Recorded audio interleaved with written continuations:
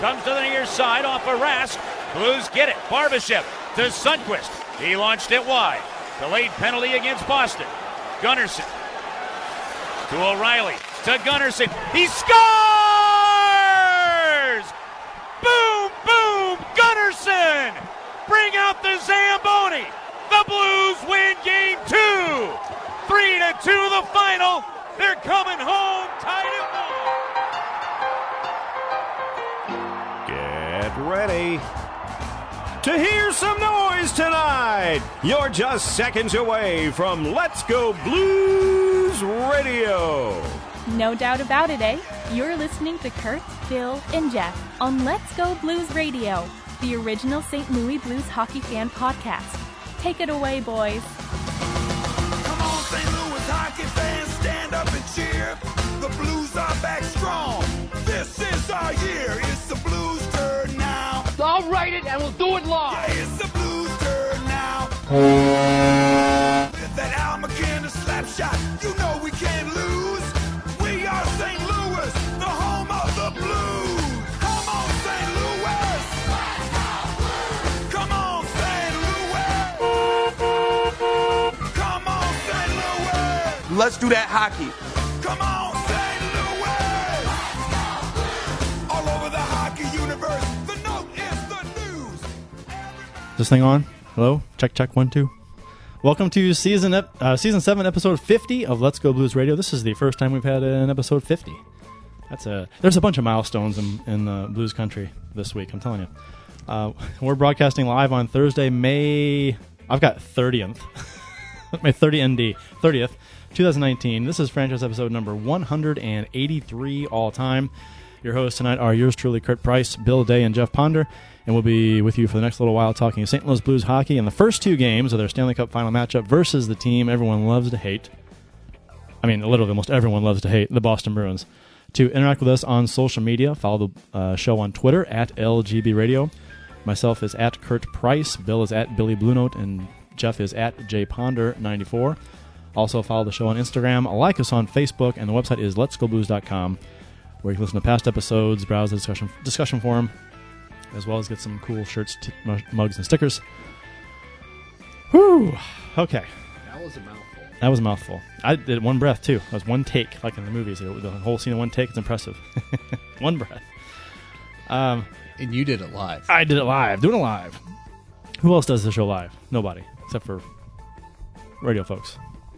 All these other podcasters recording their show and doing it later? What's that about? That's easy.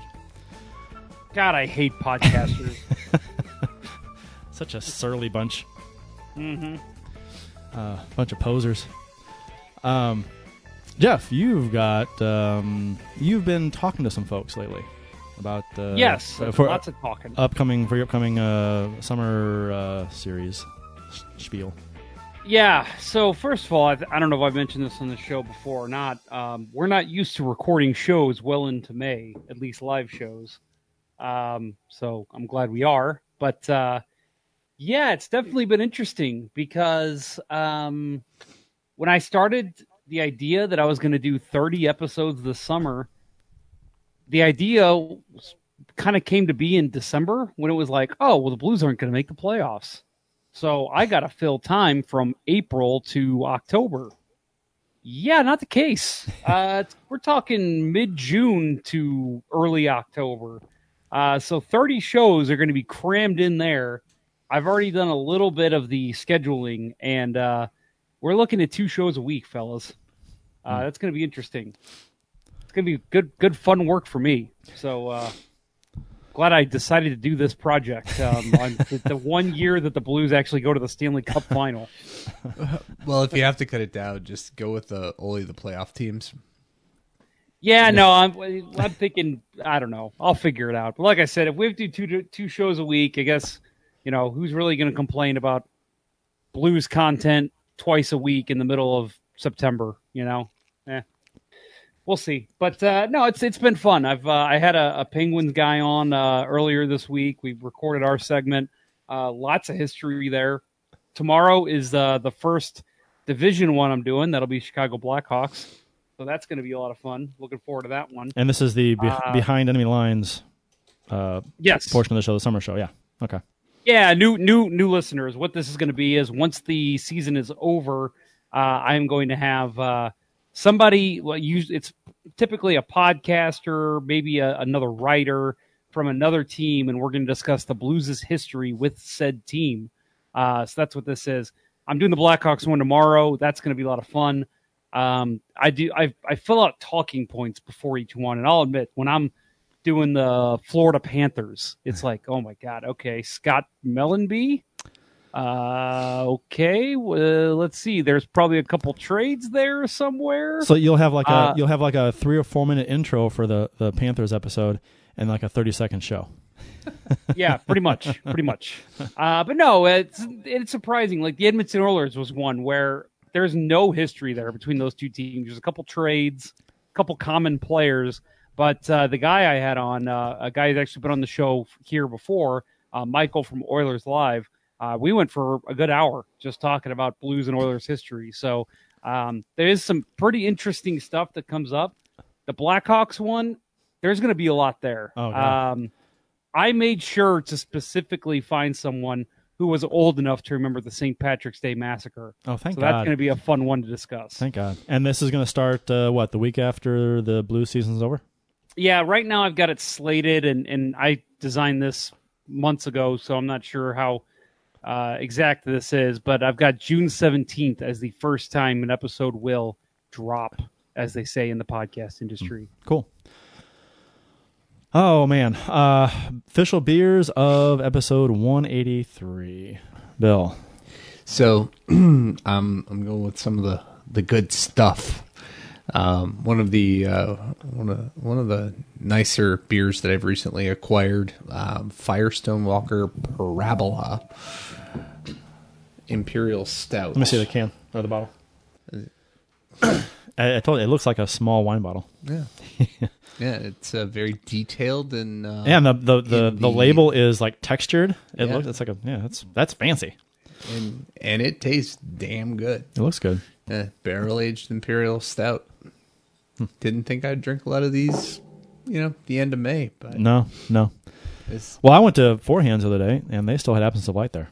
I mean, that's a winter beer and fall winter, and then they still got some. Yeah. So I'll have one of those. That was not it tastes better in the fall and winter. Yeah. I had it, and then we walked to Ballpark Village from there, and it was warm. Yeah. It was. Yeah. It's not a beer you want to go out in the heat and walk around for a while after drinking. It kind of sits heavy with you.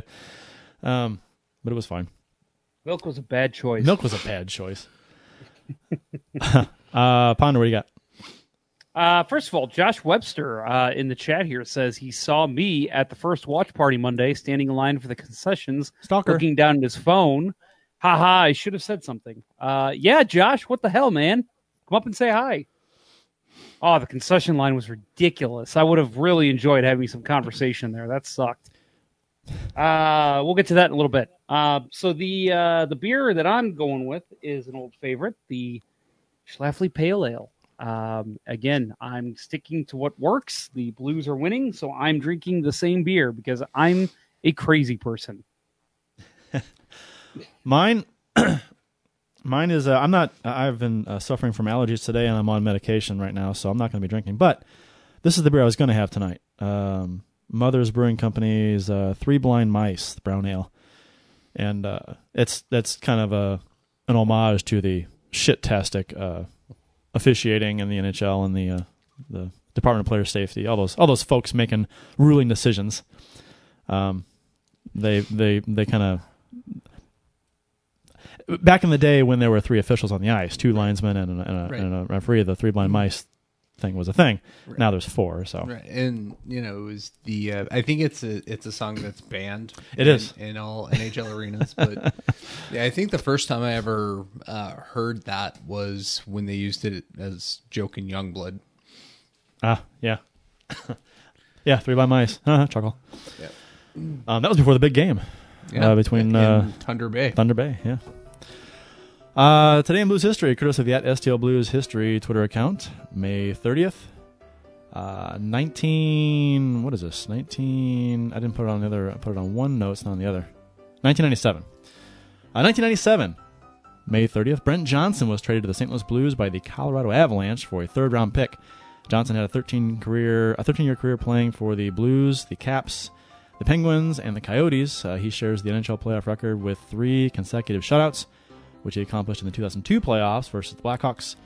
Johnson's numbers with the Blues: 143 games played, 76 wins, 47 losses, 12 ties or OTLs, a .903 save percentage, .227 GAA, 12 shutouts.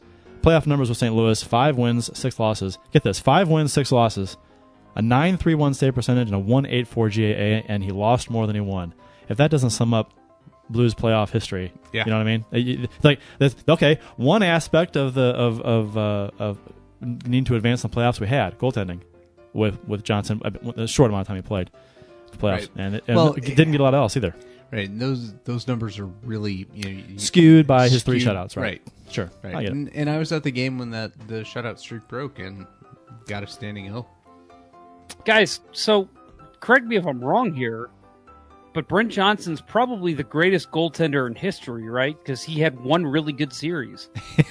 Yeah, he had a fantastic series. Nobody brings that up. He had a great series against the Blackhawks. Fantastic. Set records. Better than Allen had against Minnesota. Put this in our pocket the next time we have to go to the that Jake Allen is argument. an excellent point. An excellent point. So I actually I mentioned I'm doing the Blackhawks one here in a little bit for our summer shows, and so I've got some notes on that series. In that series, Eric Daze, Alexei Zhamnov, and Tyler Arneson, who was, I believe, that was their full top line, pointless in the series. That's impressive. Well, what's impressive is Tyler Arneson as the top line player in the NHL. Yeah, right. That third-round pick that we gave Colorado turned into defenseman Rick Barry, who played 197 games for Colorado, Pittsburgh, and Washington in his 5-year career. He had 2 goals, 13 assists, -6, 314 PIMs. Safe to say we won that trade. I mean, even though Johnson wasn't here a long time, but he did fine for us for a while. He went on to one-punch Rick DiPietro, so good for him. That was with Pittsburgh, right? Yeah, it was. Yeah. Some mildly interesting news before we get into the Blues and the Bruins first 2 games. This is a nice little lead-in. This is from the Missouri History Museum's Twitter account, which is @MoHistoryMuseum. Did you know that Sam Adams Beer founder Jim Koch, is it Koch or Koch? Koch. K-O-C-H is Koch. I'll say Koch. Coke. Coke? Okay, Coke. I'll say Coke. Jim Koch used a recipe based off of his great-great-grandfather's recipe, which was from the Koch Brewery in St. Louis, which stood in St. Louis's Soulard neighborhood. So the Sam Adams recipe comes from St. Louis. There you go.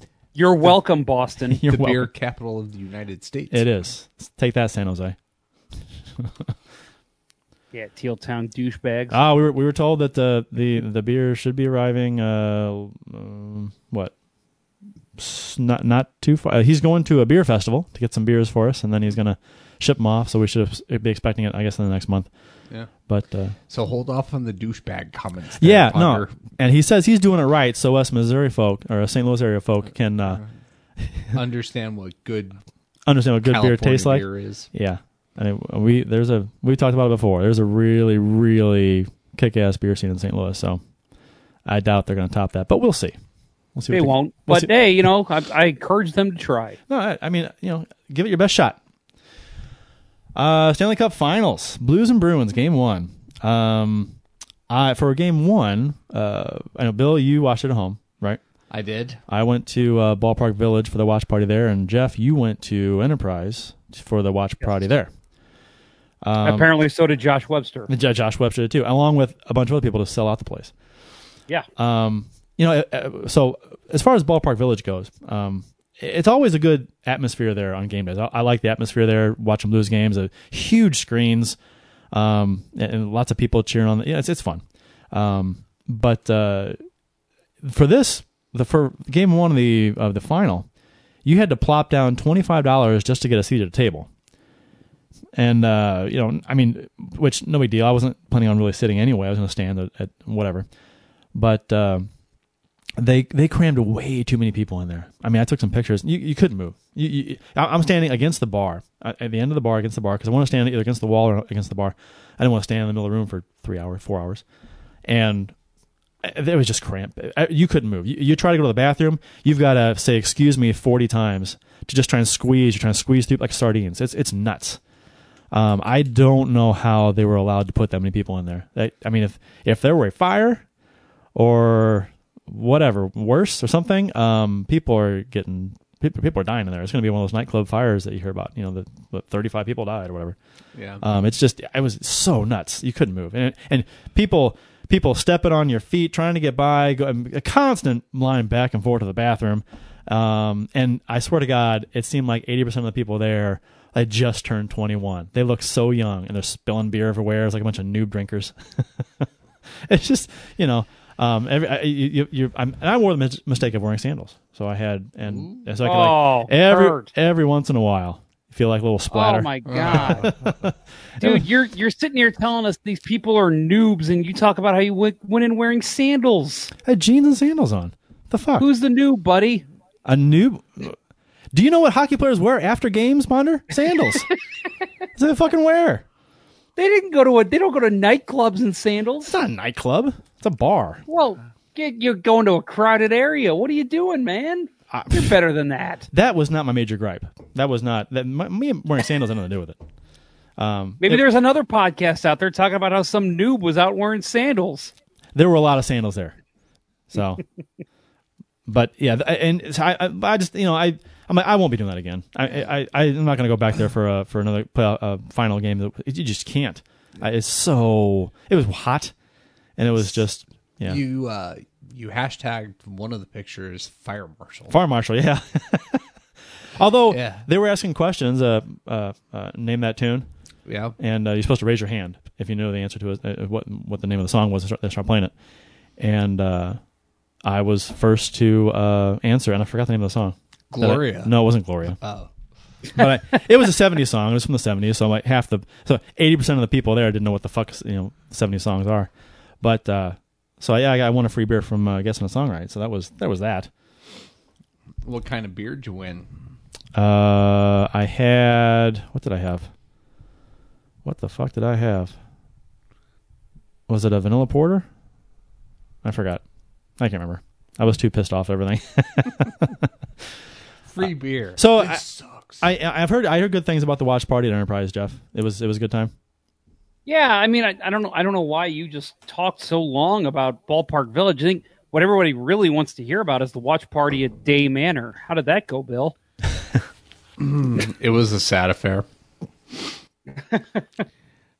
Enterprise was fantastic. I think Josh says the thing about watching at Enterprise is no pregame, and you can't hear what the announcers are saying during the replays. He's right. During the replays, they kind of shut down the audio a little bit, and then they brought up the music inside the arena, which, I'm okay with. I don't need to hear I'm not there to hear Mike Emmerich as much as I enjoy his calls. The atmosphere was fantastic. The second goal was scored. The place just went nuts. People were treating it like it was a live game. I mean, I loved it because people actually weren't coming up to the seats when play was going, and then when the play would stop, people would start walking up to their seats. And I was like, "That's awesome. That's great." No, it was a lot of fun. The only thing that sucked, and this is my suggestion to, because they're probably going to do it for this next game, but for Game 6 or Game 5, what I would recommend to the good people at Enterprise Center. Charge $10 more, charge $20 instead of 10, and hire some more concession workers. Holy cow. There was one concession stand that I was at. I was down in about 105 area. They had one concession stand. There was 3 people working the entire concession stand. Well, a lot of times they'll hire volunteers. They'll have a few staff members, but half or over half the staff running the registers would be volunteers. I think they were all employees. See, they could have done a volunteer thing. I know. And I mean, with them selling out the arena, you would think they would treat that like it's a real home game. And it was not treated that way. It was I mean, I literally. So I got in line. We got to our seats. We sat down. I looked at my wife. I'm like, all right, I'm gonna go get us stuff to drink, and you want anything? No, I'm fine.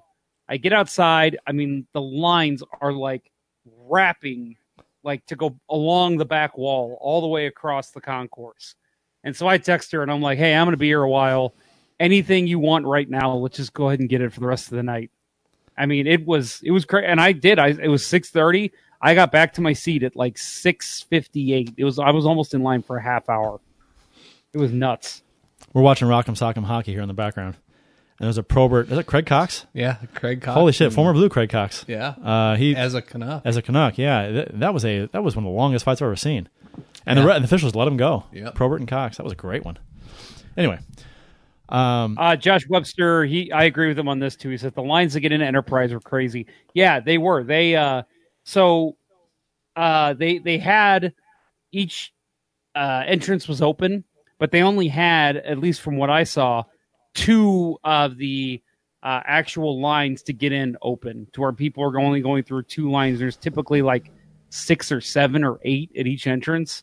So yeah, again, they had the entire 14th was closed, and the lines were wrapping all the way up 14th. It was nuts.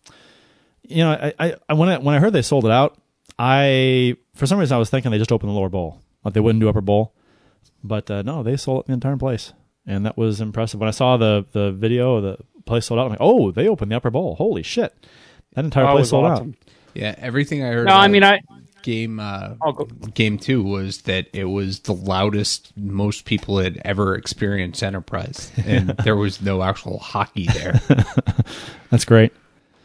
It was great. I mean, I know that I just spent a couple minutes complaining there, but in terms of the in-game experience while the game's going on, while I'm in my seat, it was fantastic. And they had the Campbell Bowl on display. I don't know if they did in Game 2 as well. And that was pretty cool. And surprisingly, the line to see it was not long at all. My wife and I we jumped in, we got a picture with it. I mean, it was 3 minutes. So that was pretty cool. I mean, I've seen the Stanley Cup in person. That's obviously more important, but I've never actually even thought about getting a good look at the Campbell Bowl. So it was kind of cool just taking a minute to be happy with the fact that it's inside Enterprise Center. You've been to the Hockey Hall of Fame in Toronto? Oh, yeah. The Campbell Bowl isn't there? No, it's there. No, I didn't think I thought you said you hadn't seen it before. No. What I'm saying is, like, really, like, take in the fact. Because for me, you go to the Hockey Hall of Fame, you see everything. The Art Ross, everything's there. Sure. But the fact that it was in Enterprise Center made it a little more cool. Like, hey, this is the Blues. Right, brings this the belongs reality to of Enterprise it, right? Center.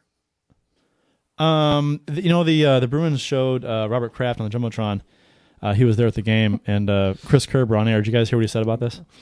I saw it in Keith Olbermann's tweet. So, basically, I'm paraphrasing here. Well, there's one video Robert Kraft doesn't mind everyone seeing. And you know what? And they showed who was it? Belichick on the screen. They brought him in to wave a huge flag and be on the screen as for a motivator, I guess, or whatever for before Game 2. And yeah, they just want to bring in people that just everybody hates. I mean, they're Boston guys. I get it. Belichick's a legend there, but I mean, whatever. But to show Kraft, jeez. I mean, that guy. There's no good PR surrounding him right now at all. Yeah, I'm shocked by that. I'm trying to think of a St. Louis figure who's not exactly in great graces right now. But maybe if they had shown Nelly right after that controversy with the sexual assault that was like, could you imagine like the Cardinals showing him on the big screen after that happened? Yeah, like no way. Within a month or two after it happened. Yeah, that'd be kind of weird. I think he was clear to that though, or the charges were dropped or something. I don't know. Yeah, I think the only thing that would be current right now, and nobody outside of St. Louis would get it, is Steve Stenger. That's true, Steve Stenger. That's a bad one. So Game 1, this wasn't a good game for the Blues. Although it started off just fine. First period, played pretty even in the first period, I thought. Jumped out 1-0 on a goal by Brayden Schenn. Some good work by the Blues on the board. Schenn fires the puck on net, rebounds out the other side. Bouwmeester grabs the loose puck, fires a shot/pass to Schwartz to the side of the net. ricochets off his skate because the pass was in his skates out to Shen at the point, who was being covered by Marchand, who, if you watch the replay, Marchand doesn't react to the puck coming out to the point at all. He just stands there. He's having a great series. Yeah, I know, so isn't he? Of all guys that you wish to have a shitty series, Marchand's having one. Empty net goal notwithstanding. But he, and then I guess maybe he's just standing there because because now Shen, the guy he was on at the point, goes in. Now they got a chance for a 2-1 the other way if they can get a break, which they would have, but still. And then Shen fires one past Rask, blocker side. That one that Rask saw, he just beat him.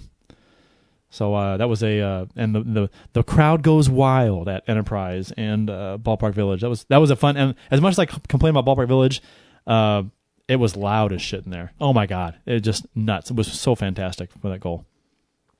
Oh, Enterprise was the same. We went absolutely bonkers. I mean, people were hugging and high-fiving like we just won the cup. It was great. And by the way, oh man, people are sure telling us of all the St. Louis people we could have mentioned: Leonard Little, Lawrence Phillips, Eric Drayton, Stan Kroenke.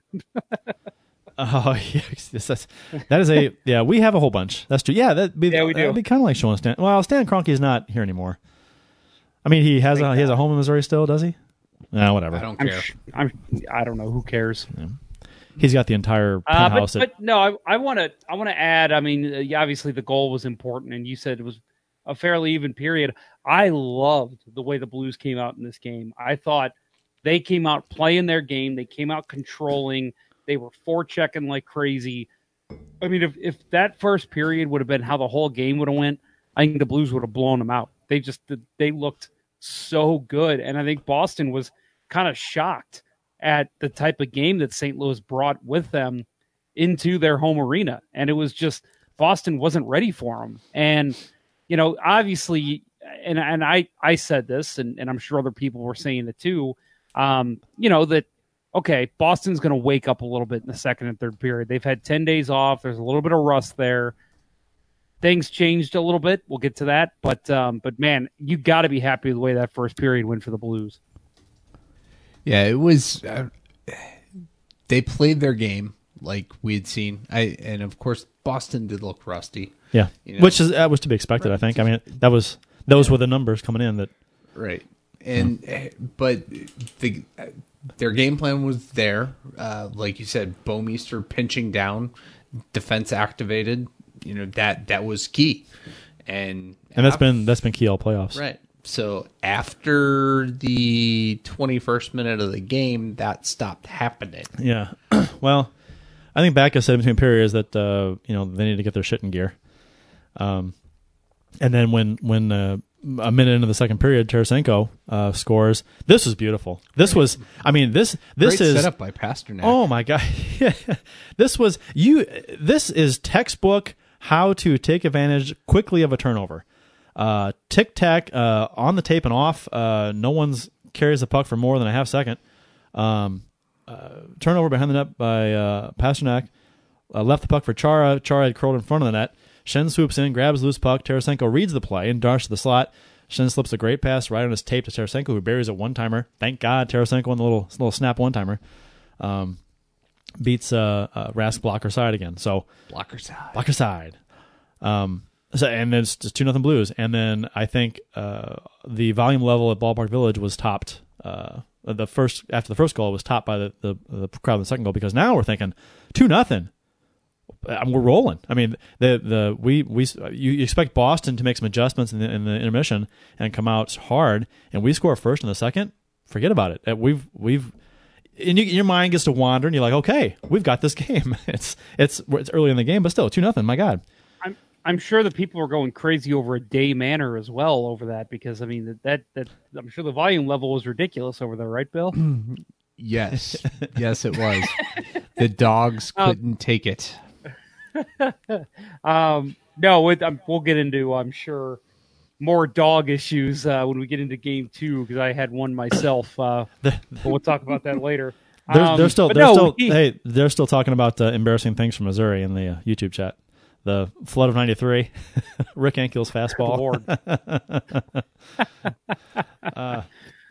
But no, dude, I'm with you, man. When they scored this goal, it was this feeling overtook, and I think I was not the only one. It was felt by everyone around me at Enterprise Center, they're going to do this. You know, I know last week I said the Blues in 4 because they're playing pissed off and they're playing motivated.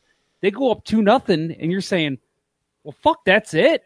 Close the curtain on this game. The Blues have it. I mean, the way Binnington looked and the way the defense looked, how the Blues were just controlling and dominating play, they're not coming back from this. And it was beautiful. You got this feeling inside of yourself like, this is it. This is the real thing. We're about to see the Blues win their first Stanley Cup final game. And it was such an awesome feeling that we had for about 45 seconds.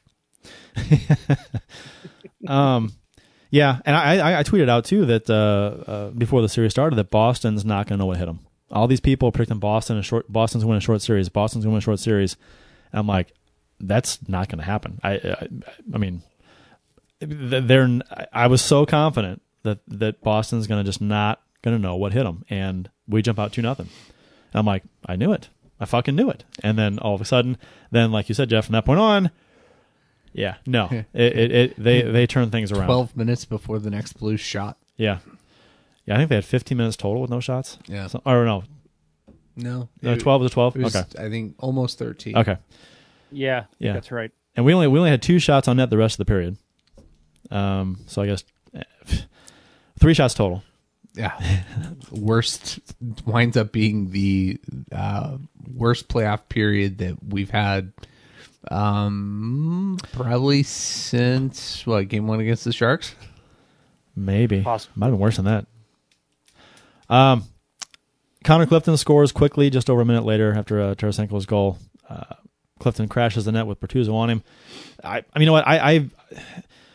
Bertuzzo could have tied him up better, but he was on him. He had his stick tied up, just not good enough. I mean, I thought this was a nice play by Boston. I thought they executed it very well. I mean, he fought through that stick check, and he was able to get just enough of it to flip it up in the air over past Binnington. And Binnington almost got it. He did. He reached back with a stick and almost got it. He was challenging the shooter, which, and because Bertuzzo had his guy, which is what you want him to do, he has to do that. It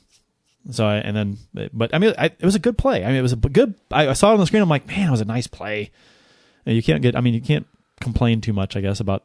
Yeah, I can't not at least be a little like, come on, Bertuzzo, you're a big guy. Keep your body on him. Don't let him get a stick on that. But at the end of the day, you do have to tip your cap to some of the plays these guys can make, not just the Blues, but the Bruins. I mean, we'll talk about Tarasenko's goal in the second game here in a little bit, but it's goals like that where like the other team just says, well, we fucking did everything we could to stop those guys, right. And they still just found a way to put it in the back of the net. They're good hockey players over there. Yeah, and they're going to make good plays once in a while, and they're going to result in goals, and there's not really a whole lot you can do about some of them. So I think this was one of those plays where Bertuzzo was with him, but they made a good play.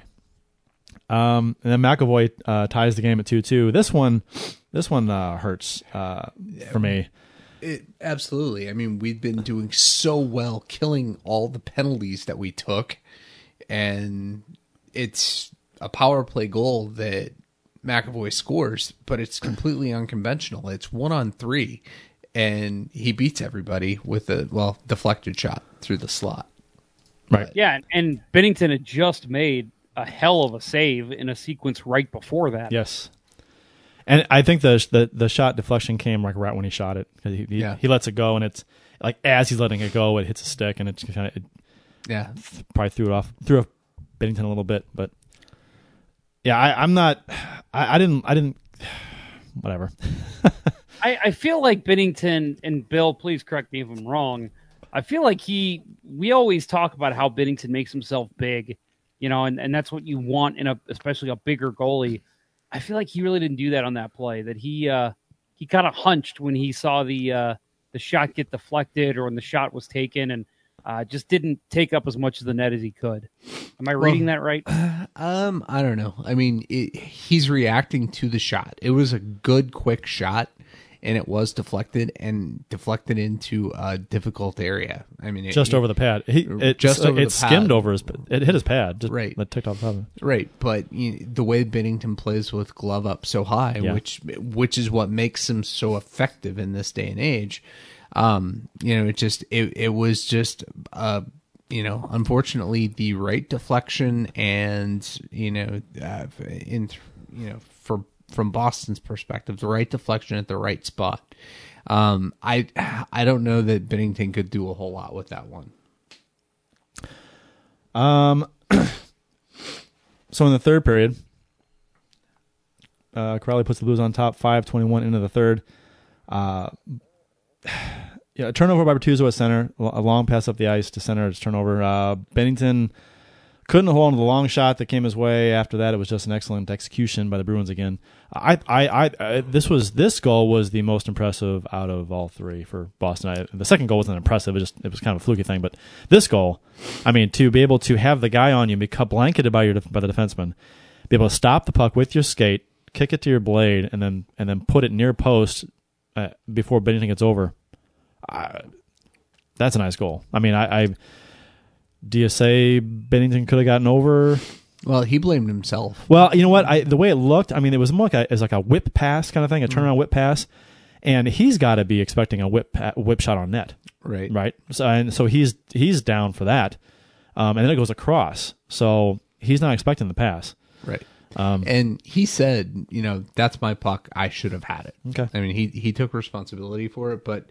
I mean, in all honesty, that whole play is on Joel Edmondson. Well, I think agree, 100%. Terrible. He has half the rink to skate, and he tries to make a pass that he telegraphs, and Connor. Was that Bertuzzo or Edmondson? That was Edmondson. Okay, it was Edmondson. All right, okay. And Connor Clifton read it and brought it back the other way, and set the whole thing up. And Edmondson also, instead of getting down early and taking the crease away, he that puck went through him to Corrali. Yeah, that was all in all. Bad play by Edmondson. I mean, he's standing at, like you said, he's standing at his slot, in his goalie slot. And he tries to make this home run pass. Dude, skate the puck. I mean, you can't. That's going to be telegraphed by any NHL player.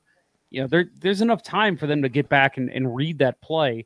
And then, tie a stick up, man. I'm all for moving the puck way up the ice quickly, because you can pass it faster than you can skate it. But if you do that, you got to be sure. I mean, so. But and I don't think he was. Well, no, it wasn't a good pass. I mean, it was. He could have banked off the boards, maybe, but whatever. But I think what Binnington was probably upset because he didn't control that shot. He tried to catch it, and he bobbled it, and it flipped out, and then they scored after. Yeah. I'm assuming that's what he said. Time, your goalie's not going to cover everything. No. You have to rely on your defenseman to clear the crease. That Corrali's shot. He should have had it. He should have had it. Okay, I thought he should have had the. He didn't react quick enough to first get across get across the crease and cover. Usually, that's the save. He's made a couple of saves like that on Pasternak. Going, not that it was the same caliber of shot or same speed. I mean, it was a very in close, tight kind of. It felt kind of like a broken play kind of goal, but like you said, whipped across. Yeah. Corrali corralled it, lived up to his name, and put it in. Binnington had an issue with going from post to post in the Dallas series too. Yeah. I mean, we had that one that game. was more wraparounds, but. Right? But it was still going. He was still going one side or the other and didn't get across in time. So it almost looked like Binnington got stuck when he was trying to go across. Like he tried to slide it first and he couldn't, so he tried to really push his body across instead of his leg. Again, maybe I'm reading that wrong, but it was a weird play for him. It looked like he kind of got maybe stuck in a rivet or something. It was very strange.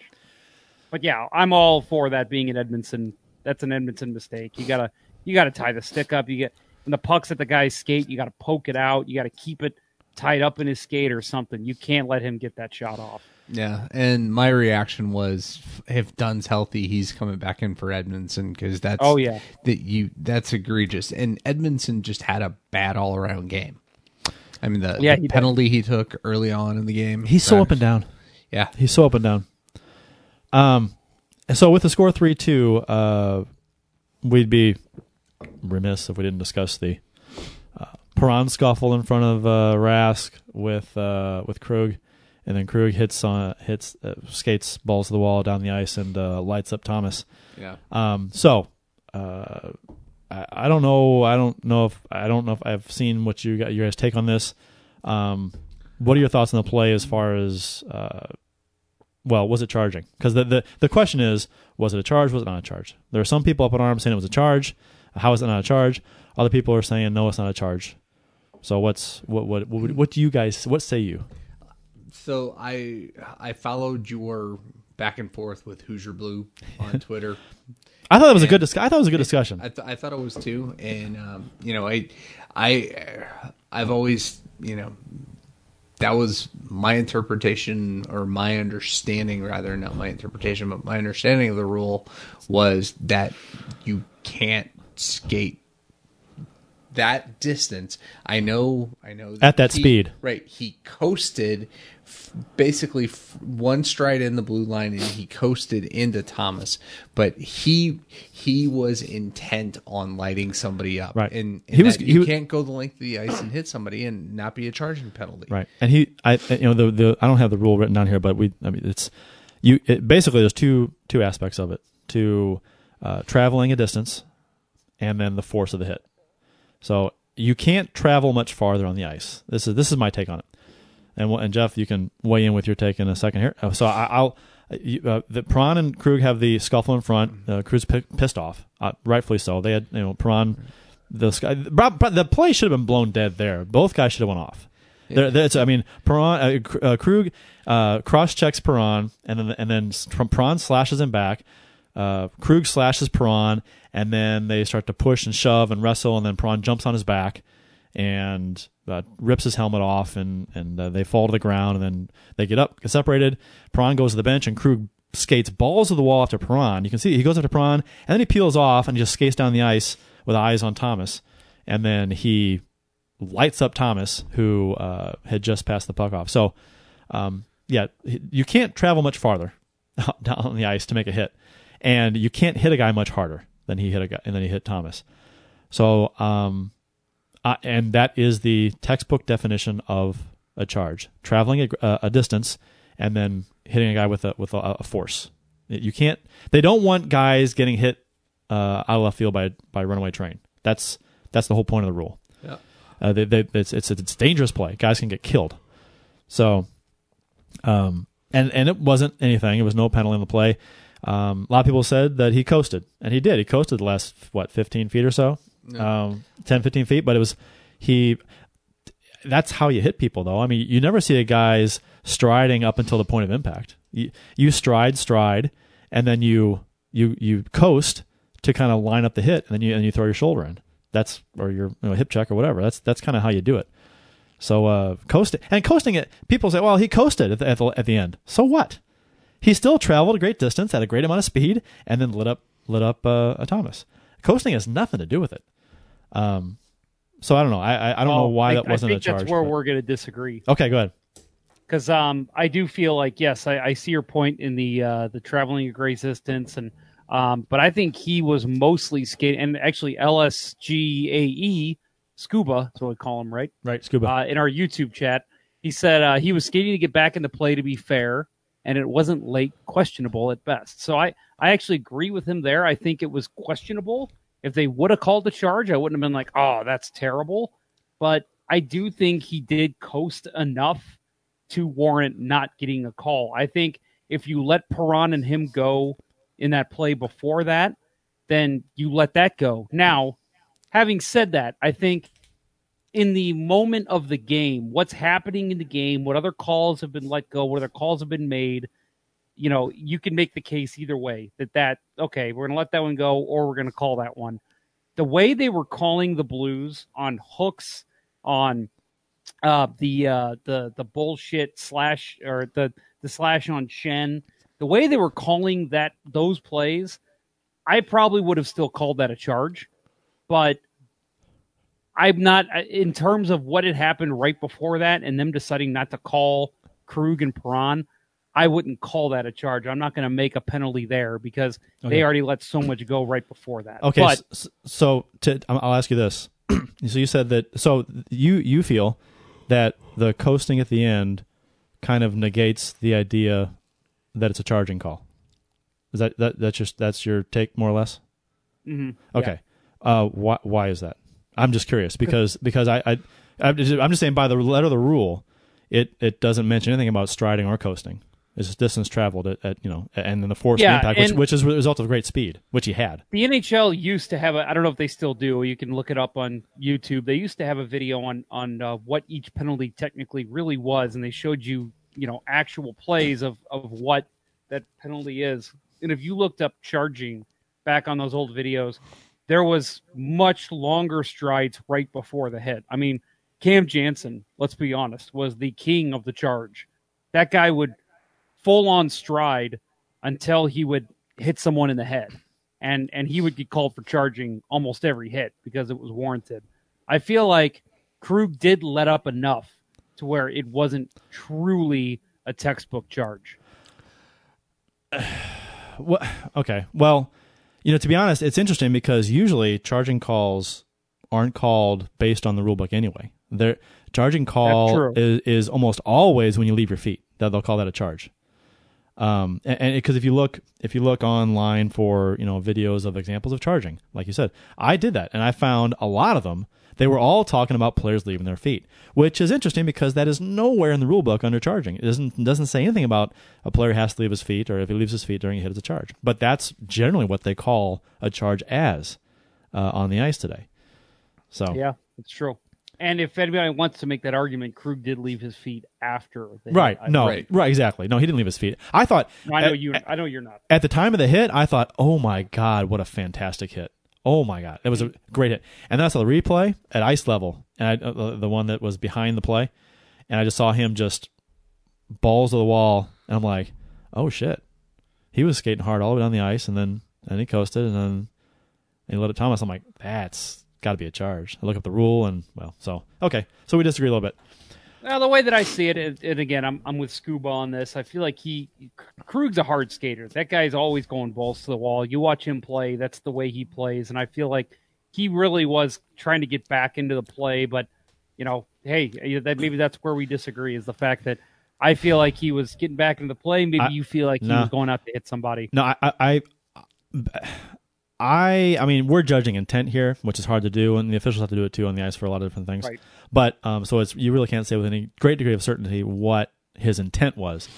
But based on everything that has just happened and the way he was skating, it didn't look like he was skating to get back in the play. It looked like he was going to light somebody up because he was making a beeline for Perron, and then Perron, he's on the bench. I can't hit him. He's like 1 foot off the ice, getting ready to go over the boards.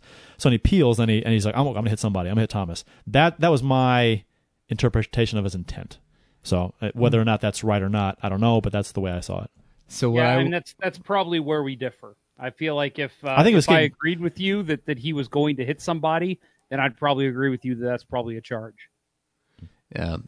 I was going to say what I would like to have seen is when Perron decided to go to the bench, slow up a little, and while Krug is skating by him, gets stick in the nuts. Perron didn't even look back. Right, no. He didn't even see him. He just peeled off and went to the bench. Yeah, he didn't see the hit even. So we've covered the charge, but what about the stare down? Yeah, right. And that's another thing, too, is that Bennington, he skates by Bennington after the hit, and he just stares down Bennington, and Bennington said after the game that he was his eyes were dilated and bugged out, and he was he's high on something. Yeah, don't know if he's on something. Yeah. So, and that to me, I mean, kind of leads to the fact that he was like enraged says to me that he wasn't just skating back into the play. He was wanting to destroy somebody. He was out for blood. So, but we'll never know because he'll never say. No. And then the empty net goal by Mershon with under 2 minutes to go. Blues pulled their goalie and kind of looked awful with the goalie pulled. Yeah. I mean, so what we heard after the game is, after the first, 21 minutes of the game, we were just spread out too far apart. Well, that was definitely obvious on the empty net goal. They had no idea. There was no coordination. Too much of a gap between everybody in the defensive zone. Bad turnover. Yeah, it was. Yeah, it was a bad play by Perron on that to just throw the puck up the board. I mean, you've got time. He just whipped it up the boards. I mean, Perron's had a bad series to this point. Well, yeah, and so was Marchand. So yeah, and I'm with the good Price brother here, Keith Price. I don't even know Keith, but I'm going to call him the good Price brother. He says not a fan of pulling the goalie that early. I'm with you. I think it was about 2:15 left, 2:13 maybe, when Berube decided to pull the goalie. It was an offensive zone face-off, though. Yeah, but I feel like the Blues had not. And now, okay, here's the thing: if the Blues had played like they did in the first period for a couple minutes before that, I would say, okay, yeah, pull the goalie. 2:13 left. The Blues did not have great offensive zone pressure before that. The Bruins were having some easy outs. The Blues were making some dumb plays. You mentioned Perron's play. I feel like when your team is not hemming the other team in and putting them back on their heels, why pull the goalie that early? You should wait, because if anything, all you're doing is you're giving them the empty net, because Boston's been able to grab the puck every chance they get. So if the Blues had been a little stronger before that, I'm okay with them pulling him, but I was not happy with that, with the way they'd been playing right before they pulled him. I would counter that with the idea that they have not been able to sustain any offensive zone pressure. So we've got an offensive zone face-off.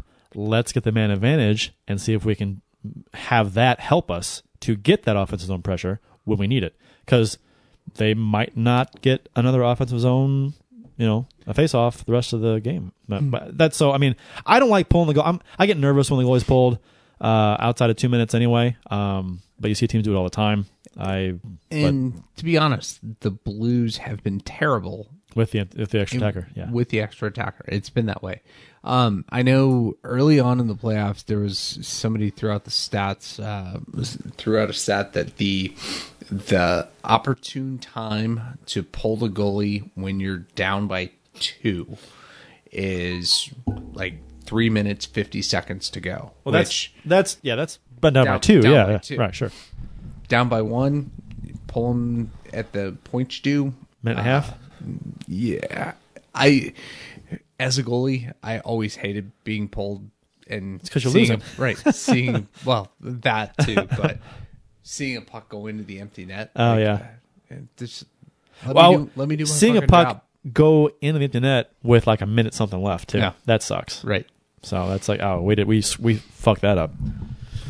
We shat our pants. Yeah. So, but I mean this game, Boston wins 4-2. This game was not. Didn't surprise me.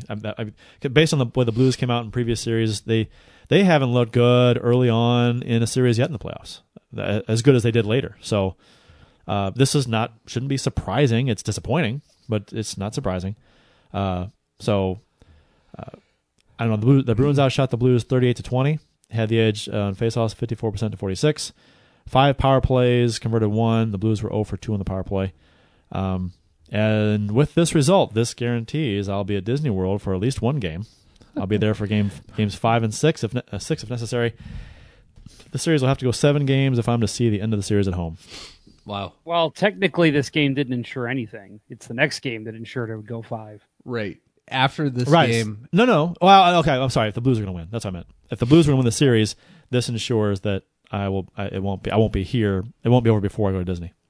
But in this game, there's a lot to talk about here. I don't, a half-hour show is what I always tell myself, although it's really like a 5-hour show for us. So I'm not going to complain too much about everything, but the penalties, Bill mentioned this. You got to stay out of the box.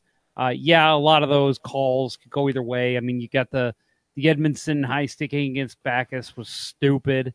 The Robert Thomas hook I was not a fan of. Did he make contact with Backus's face, or was it embellished? I mean, I think it was embellished. I did too, but you couldn't. There was no other reverse camera angle to see. When I first saw it, I thought fuck, Edmondson. Yeah. But then when I saw the replay, I thought, I don't even think he got him. I don't either. Based on Edmondson's reaction, and it's hard to tell on the camera angle that we saw because the camera's behind Backus, right? You can't really see if it makes contact with his face. Yeah.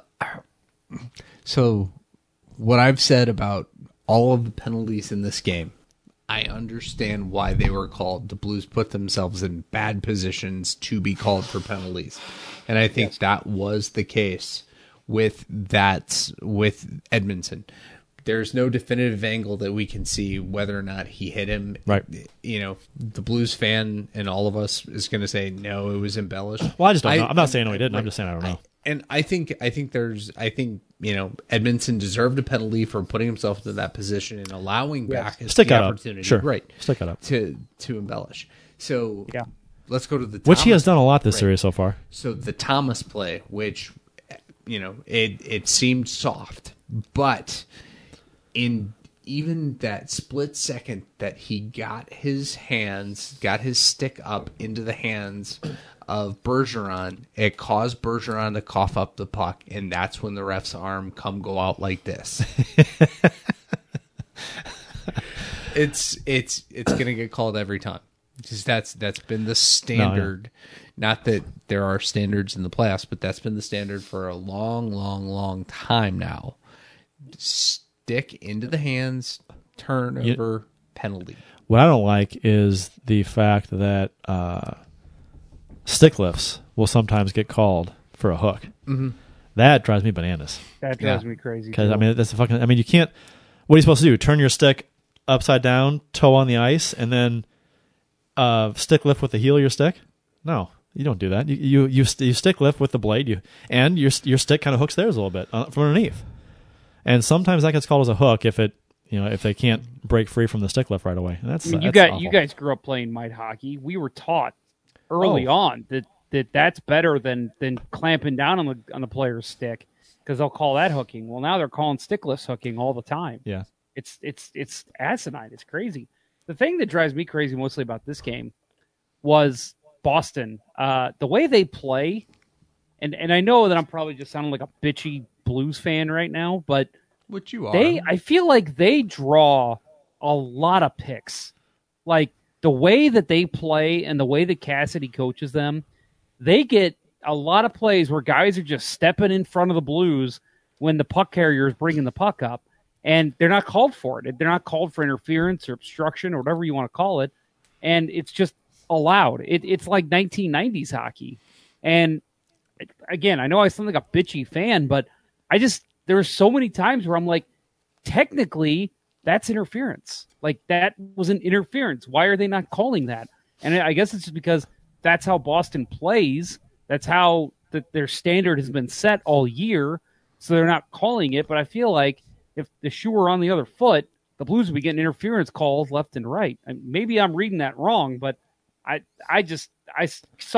caught myself multiple times saying, how is that not an interference right there?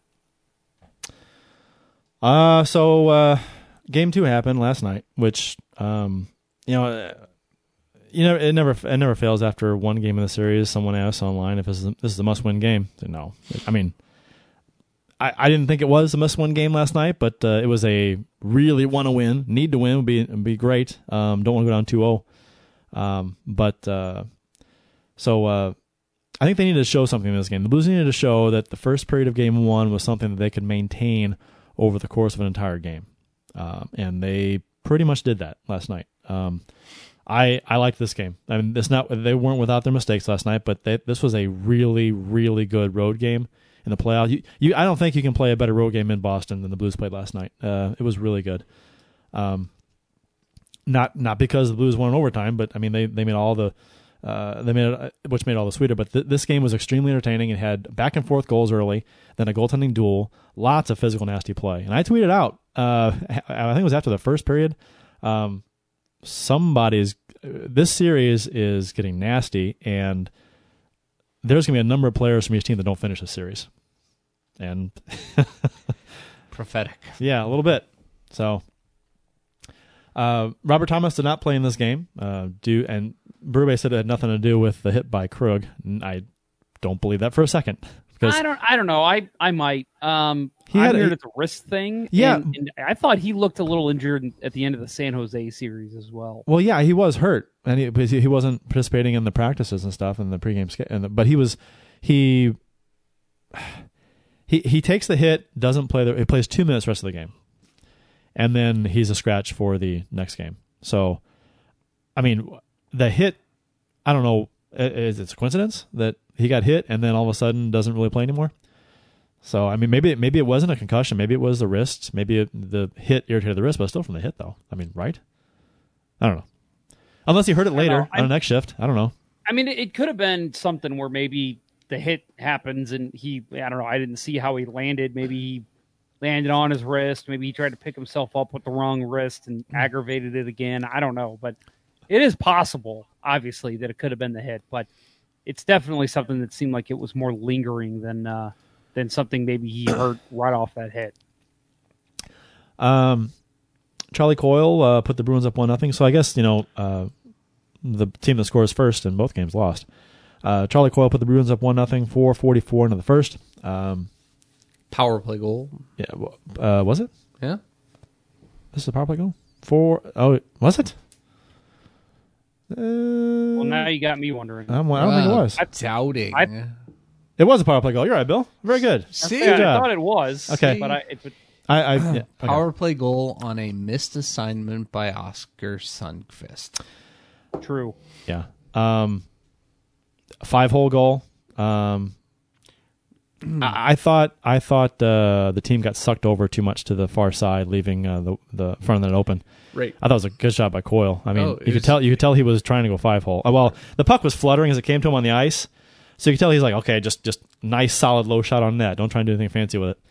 And he did, and it was a gaping 5-hole. It was a cavern to shoot through.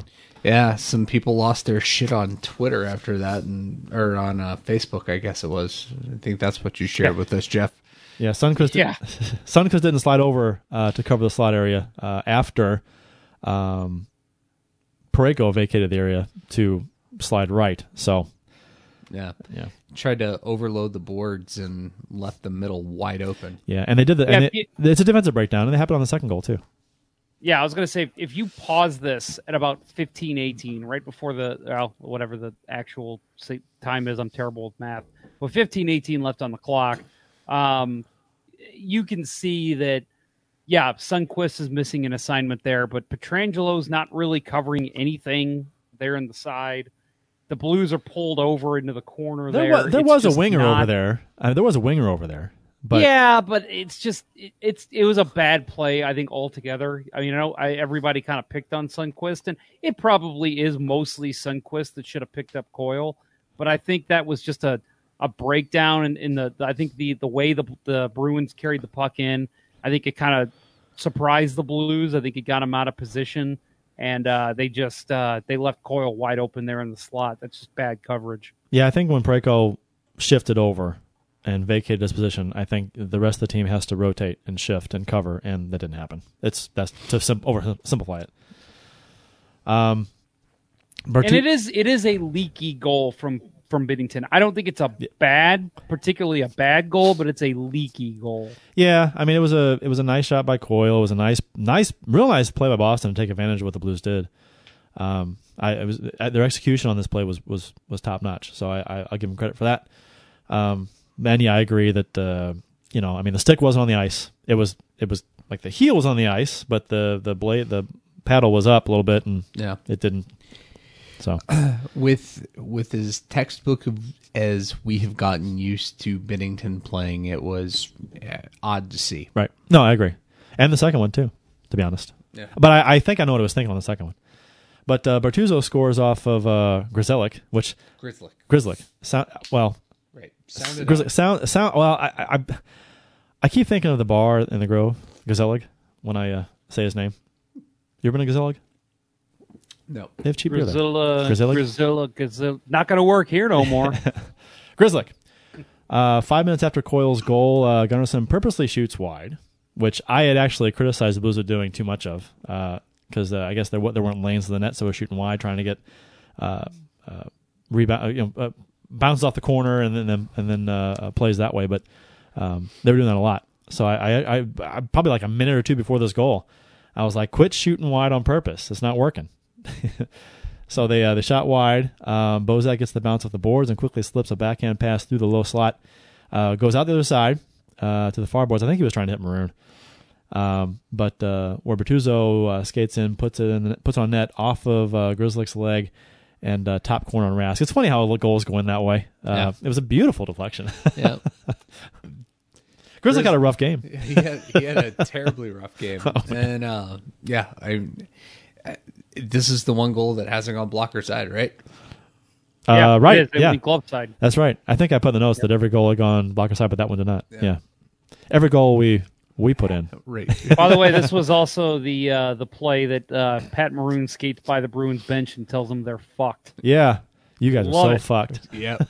Love it. God, such moxie, man. I love it. No, that was a crazy. The way that if you watch Rask's reaction, he really I think He's he pissed. saw it. I think he had it. Oh yeah. And then the minute it hit Grzelcyk, completely lost sight of it. Yeah. Because he flinched a good. I mean, it was almost a full second before he finally raised his arm up to try and make the save, and it was already well past him. Well, you saw his hand. He gives one of these. His hands go up like, what the fuck? Don't. Yep. What are you fucking doing? That's an easy shot for me. Don't deflect it. Right. God, I hope somebody takes you out of this game. Although Maroon was behind him. Maroon was behind Grzelcyk. Oh yeah. So I mean, Right. And so Grzelcyk, they exchange. Yeah. Oh yeah. Face washes. Right. Maroon gave him a shot after they scored. But so in Grzelcyk's defense, Maroon's behind him, so he's trying to block the shot so it doesn't get through. So Maroon doesn't have a chance to tip it or get a rebound or whatever. So I get where he's going, but yeah, Rask was wasn't none too happy. Nordstrom puts the Bruins back on top 2-1. Another poor defensive responsibilities on their own end. Edmondson and Perron chase a loose puck behind the net with no help coming to cover in front, which is similar to the first goal. To Nordstrom, who Corrali gets the puck first behind the net, whips a pass in front to Nordstrom, who has all day and then some to go to his backhand, and then pretty sure Binnington thought he was going to try and go high because you see he kind of lifts up with his left pad, right, and which leaves his 5-hole wide open, and he just slides it through. Yeah. So. I mean, let's face it though. I mean, most shooters are going high there. That was a great play by him to do that. Yeah, no, and he had time. It's not like it was a quick bang bang play where he's just trying to stuff it in. He had time, so I get why he thought he was trying to go high, but it didn't look good at all. It looked terrible. Yeah, such an egregious turnover by Perron, though. Total opportunity to get the puck out of the zone, screws up the pass, tries to take it back behind the net, turn the puck over. Puck goes between his legs to Nordstrom, and he opens him up and scores. Again, I don't think particularly a bad goal for Binnington, but a leaky goal. Yeah, it looked bad. So it's interesting because this was the first time, and it's funny because we talked a little bit about this this week between the three of us, that my thought was, oh God, don't take him out, don't put Allen in. I was going to ask you if were you guys worried about Binnington at this point? Hell no. No, me either. Hell no. I was not. No, I wasn't worried about Binnington. I was worried about them being worried about Binnington and making a change. At this point, no. I knew social media would kind of freak out because that's what they do. Of course, I wasn't worried about him getting pulled. I mean, it's 2 goals. I mean, I wasn't concerned, but I was like, okay, let's clean up the 5-hole shit. All right, tighten up a little bit because and I'll admit, man, this was like my first thought was, okay, this is the first time he's given up 2 goals in a row in the same period that he probably could have had.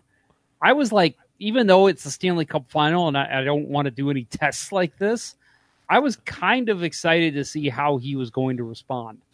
And he responded pretty good. He's a good responder. Yeah, he is. I mean, you would have hoped it would have come after the first goal, but the second goal he's in all alone too. He's not like it's a in tight chance. The guy's all alone on him. Yeah, that's tough. So I will say that I never entertained the thought that, man, he's having a bad game. Maybe they should give him a break. and to see the reaction that Jeff shared from friend of his, from his friends on social media, like that they're like completely losing their shit. Yeah, I know. And thinking that he needs to come out and he's done. No, man. You know what? Should we have a little break and have our social media fails right now? Why don't we do it? It seems appropriate. Kurt, mark the tape, Kurt. We got to put the music in. Okay, I'll just give one of these. Just hum. Just hum. So this is in the St. Louis Blues Nation group on Facebook. Mr. Tim Newport, welcome to Social Media Fails. He says, Binnington is finished. He needs to be pulled. He is now horrible. No way a professional goaltender can be this bad. Okay, all right. That's a strong take. And then my friend, someone that Bill just mentioned, actually a goalie himself, and I hope he doesn't hear this because I'm about to feed him a compliment. A pretty good goalie in his own right. Surprising to see this because he has been a big Binnington fan, guy I play with in H&A. He says, my friend Cortland Frost says, put Allen in net. Bitter looks bad right now. But I will say that after the game, he edited that and put an edit. Nah, leave him in there. Oh, shit. It's.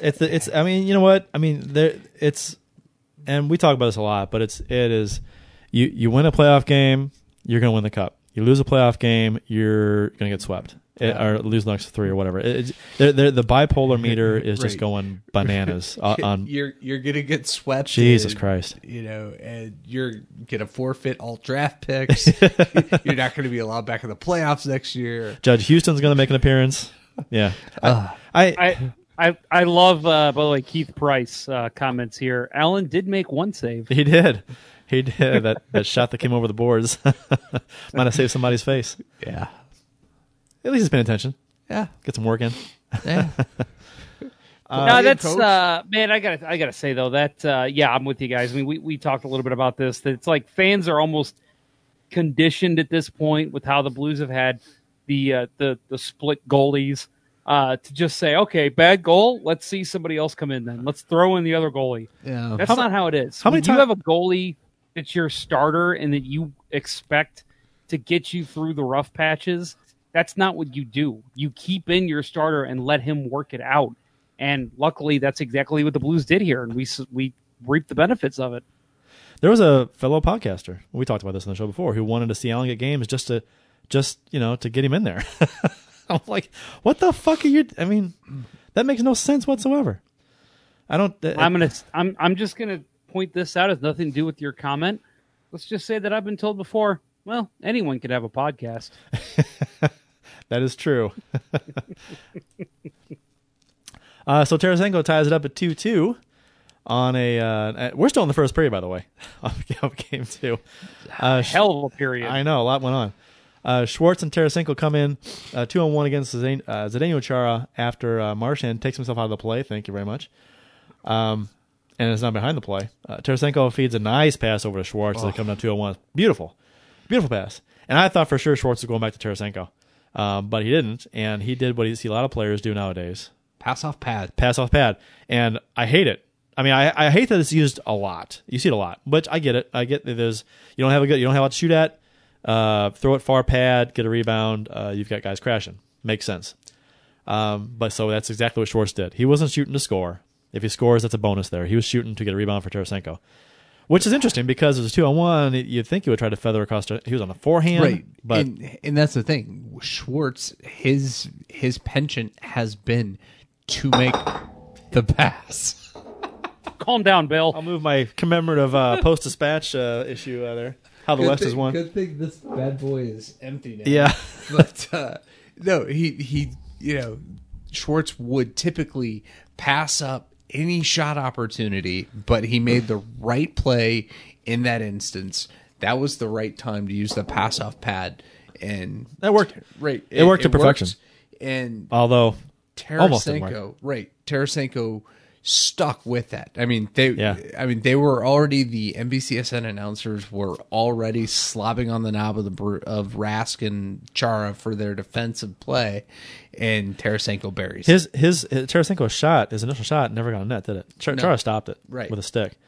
And then Tarasenko stuck with it, and as he's falling away, grabs on his Spins backhand back around and flips a backhander up. That is a difficult play. I don't know if anyone's played hockey and saw that play. He's falling away from the goal on his backhand and is able to put it 3/4 away at the net. I'm like, holy shit.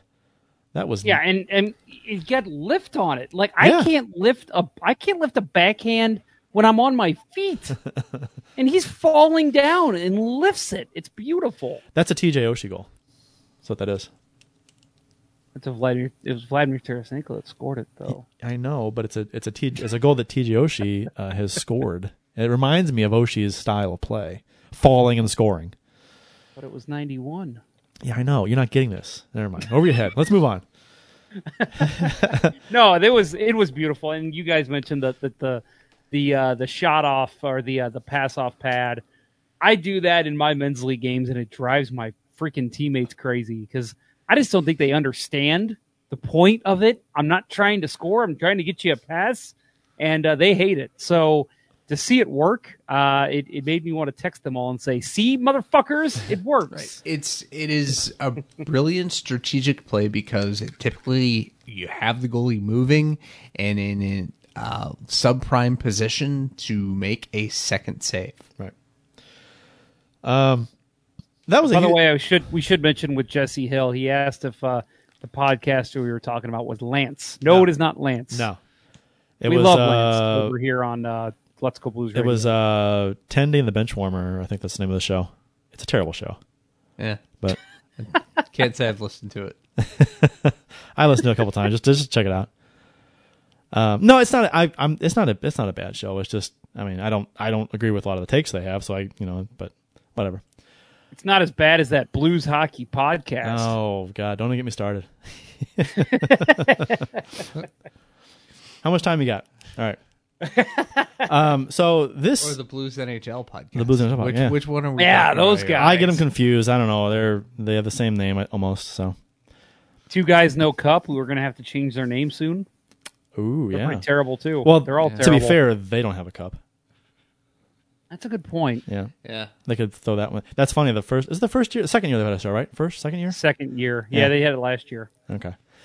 This Tarasenko's goal was huge, not just because the Blues tied the game, and marks the second time in the game the Blues came back to tie it up, but the Bruins could have gotten a lot of momentum from this save. I thought. I thought. I mean, they were on the verge. The crowd went nuts when after the first. Tarasenko's shot was blocked, and the looked like the 2-0 was thwarted, and the crowd went nuts for a second, and then Tarasenko put it in. So to take that momentum and that crowd energy away from Boston was a big deal. So just how fucking clutch has Tarasenko been? Oh my God, he's always been. He's got good playoff numbers in his career, but yeah, he's been really good, especially lately. Against the Sharks and against the he had a series. He didn't start off too well, did he? Against Winnipeg, did he? He had a series where he only had like a point or two. He was cold. Yeah, but then he has turned it on, and he's been, what they say, your best players got to be your best players, and he's one of the best players right now. So that's been good to see. Yeah, he's been. It's not only that he's been playing well; it's that he's been scoring big goals. Yep. It's not just he's coming in scoring a goal and then the Blues are losing 4-1. He's scoring the game-tying goals. He's scoring the goals that are getting the games off to a good start for the Blues. I mean, he's doing it all right now. Well, these playoff games are going to be probably low-scoring games, rather low-scoring games in the final here. And the first game was 3-2 if you don't count the empty netter, and the second game was 3-2. So I mean, it's 3-2. I mean, you're gonna, if you get a goal, chances are it's gonna be a big one. So you got to come through because it's tough to score. I mean, and the Blues are working hard. So and I think we saw a lot of that game too. They just didn't stop. They kept coming. They tried to. I mean, they did. There was no real lapses in their play that I saw. Much better response in the first period here to respond to the piss poor effort in periods 2 and 3 of game 1. So after seeing the first period in game 2, I'm like, fantastic. This is great. Yeah, I honestly, when they came out of the first period with a tie 2-2, I said that's a win for the Blues. Oh yeah, because they went down 1-0 first of all on the road in a building they did not play well in for a full 60 minutes the game before, and then they come back and they tie this game 2-2 off just a nice goal by Tarasenko. I mean, one of those never say die goals that really always gets the bench going, and then Binnington to bounce back the way he did and have a good strong finish to the period after the Nordstrom goal. Huge. I was like, I was thinking this team needs a strong bounce back after the Nordstrom goal, even if they didn't score a goal. If they just came out and had pressure for the rest of the period and go and enter the second down 2-1, cool, okay, maybe they got a chance. But then when Tarasenko scores and they exit the first period with a tie, I thought this is a win for them. This is massive. So before the first period's over, we've got the boarding penalty on Sundqvist, which came down about an hour before the show started. That the decision came down. This morning we heard there was going to be a hearing on the play, and it came down. The decision came down about an hour before our show started tonight, saying that Sundqvist got a game suspension for this hit. He got 2 minutes during the game for the board on Grzelcyk, who, what we said earlier, he had a tough game. Yeah. Grzelcyk went to the hospital, and he is in, what do they call it, suspended, or he's basically gone for 2 weeks. He can't come back. He'll miss the rest of the final. He's in, what's that, the protocol? He's in protocol. That's what they said. Yeah. So he's in concussion protocol, so he can't come back for at least 2 weeks. So he's done for the playoffs.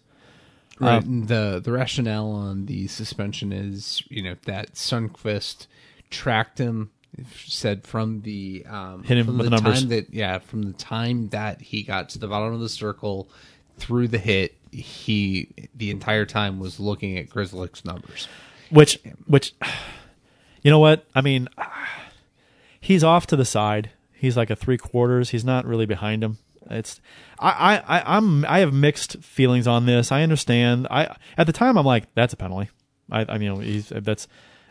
agree with the 2 minute board. I get that. Ended up hitting from behind. 2 minute penalty, fine. I'm going back and forth on it. It's a tough suspension to take if you're Sundqvist. Aside from completely altering how you're going into the corner from the get go, and it really.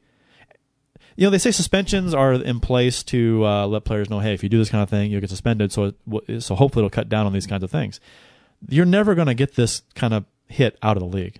This is something that a player is not going to be able to avoid. Right. Sundqvist comes in. He could have peeled off. He could have went for the puck instead of the hit. He could have done a lot of things, but he went for the check. And it's the Stanley Cup final. It's a physical series. He went for the hit. Got him in the numbers eventually, but I have a really hard time with the suspension just because of the position that Grzelcyk put himself in right before the hit. That's where it's tough to take because I don't know what Sundqvist is supposed to do if he's going for the check there. If he's going to check, you're allowed to check people, okay? Yeah. He wasn't directly behind him. He was off to the side, coming in 3/4 angle, okay?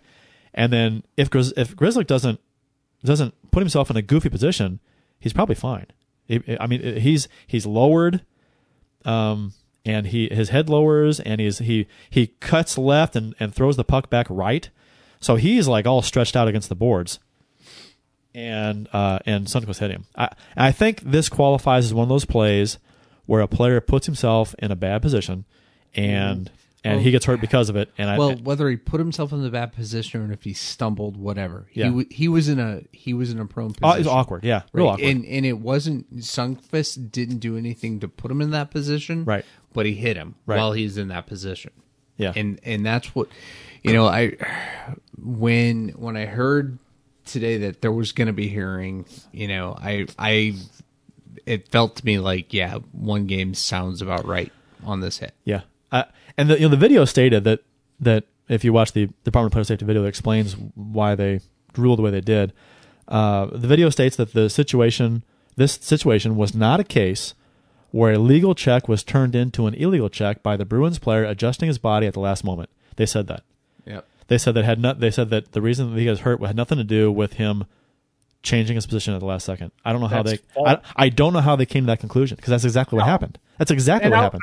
I'll be honest with you guys. I mean, you guys are saying you're okay with it. I'm 100% against this, and I even I disagree with the ruling. I don't think he should be suspended. I don't even think it was a 2-minute penalty. I get why they called it, because in real time it's hard to judge that. So I was fine with the penalty, but when Eddie O was saying, "Oh, the NHL is going to review this," I'm like, why? For it being a legal check, did a guy put himself in a bad position? Listen, Grzelcyk, I get it. I mean, he stumbled. He didn't mean to do it. I think it was a total accident. But you watch Sundqvist's positioning, and I know I got into it with a couple people on Twitter today about this. You watch his positioning. Where he's going to hit Grzelcyk is where his body would have gone if he wouldn't have stumbled, in my opinion. And if he hits his body clean, hits him shoulder to shoulder, and somebody said, well, he changed his position. He hit him up high. He could have hit him with his hip. No, he was leading with his shoulder. He was going in to hit him shoulder to shoulder. And that's a legal play. You're allowed to do that every chance you get in an NHL game. And I just feel like that would have been a completely legal check, but because of the stumble, and we talk about how quick this game is and how fast these players move, you can't expect Sundqvist to completely let up there. Yeah. And I hate that play. And I think if Grzelcyk walks away, I don't think there's any suspension at all. And I get it. He's hurt. It sucks. And I feel bad for the guy because, like I said, I don't think he did that intentionally. But for Sundqvist to get a suspension in this is complete BS. It's a legal play if the guy doesn't stumble. I don't. When I say I'm okay with the 2-minute penalty, I when I saw the play, I was not surprised they called a penalty on the play. The officials, okay, just because. Well, that's going to be called. They'll see it as a penalty. That was my point. Real time, yeah. Right, yeah, that's my point. So, but yeah, I don't. And people are saying that Sundqvist had time to let up. He's 5 feet from the guy.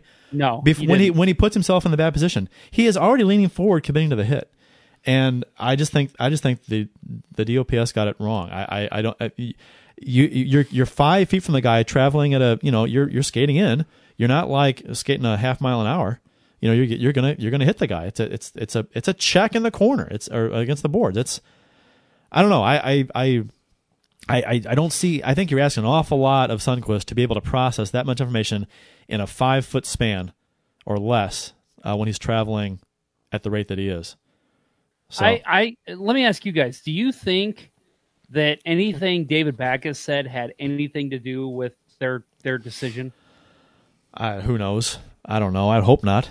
Because for those that have not seen it, I'm trying to pull up the full quote here, but Jeremy Rutherford tweeted this out last night. It was oh crap, I had it. Never mind. I'm dumb. I don't have it.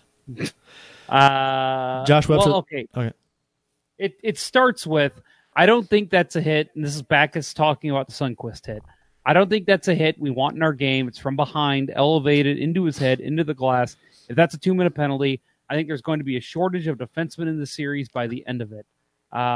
He had a couple more. I'm trying to find the rest of the well, if that's a penalty and suspension, then why wasn't the hit on Blais on the boards where his head hit the glass? It was the same thing. Call by Nordstrom. Wasn't same it? Thing. I mean, it was shoulder to shoulder, but it was more shoulder to shoulder, but it was still the rest of the quote. That's in somebody else's hands. That's something I think if I'm making that hit, I'm probably watching from the bleachers for a few, but we'll see what happens with their player.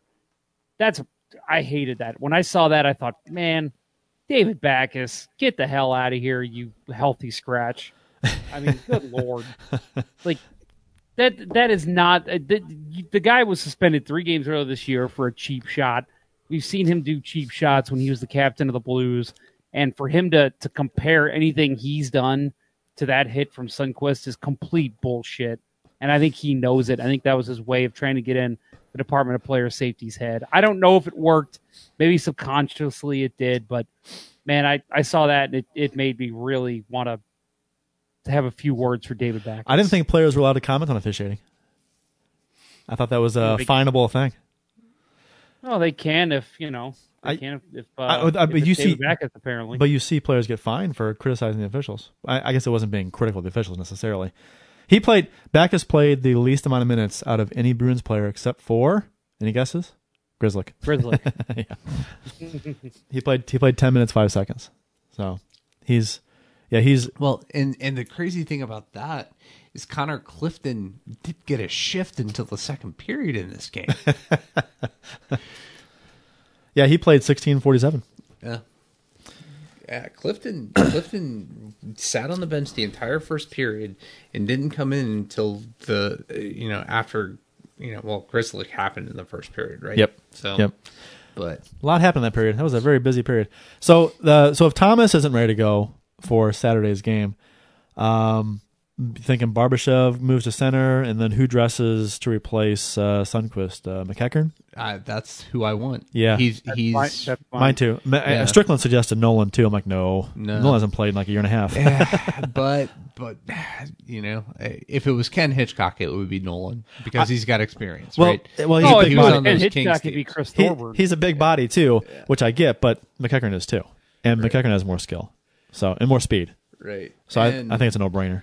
Yeah. McEachern was a big part of that winning streak. Yeah. I'd love to see him back in the lineup. And just the fact that his cousin Sean McEachern, right, he's a Bruin.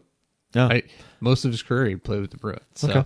yeah, I think he's the type of guy we need in there. Again, if Thomas can't go, seeing Robbie Fabry go in for Thomas in the last game. We saw stretches where Robbie Fabry was really bad this year. Go back to that Ottawa game that we blew. And his missed assignment. I thought he was fine. I thought he looked good. Fine. He was fine. He looked good. He actually played a little physical. Yeah. A couple. He was motivated. It was pretty obvious. Yeah, I mean, he was. I mean, he's not a big body, so there's only so much he can do. But the effort was there, so that was good. He was getting loose pucks a lot, which is, I think, the most you can ask for him when Right. you're playing. And he threw his body around Right, a little bit. He negated at least 2 icings that I recall.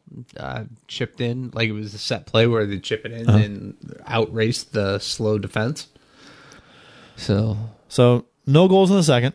There was a double minor penalty to Connor Clifton for high sticking and Tyler Bozak. Schwartz is called for goal interference during this power play, wiping out the last 140 or so of the power play. And of course, social media is outraged about this. I want to get your thoughts on whether or not you agree with this goal interference penalty.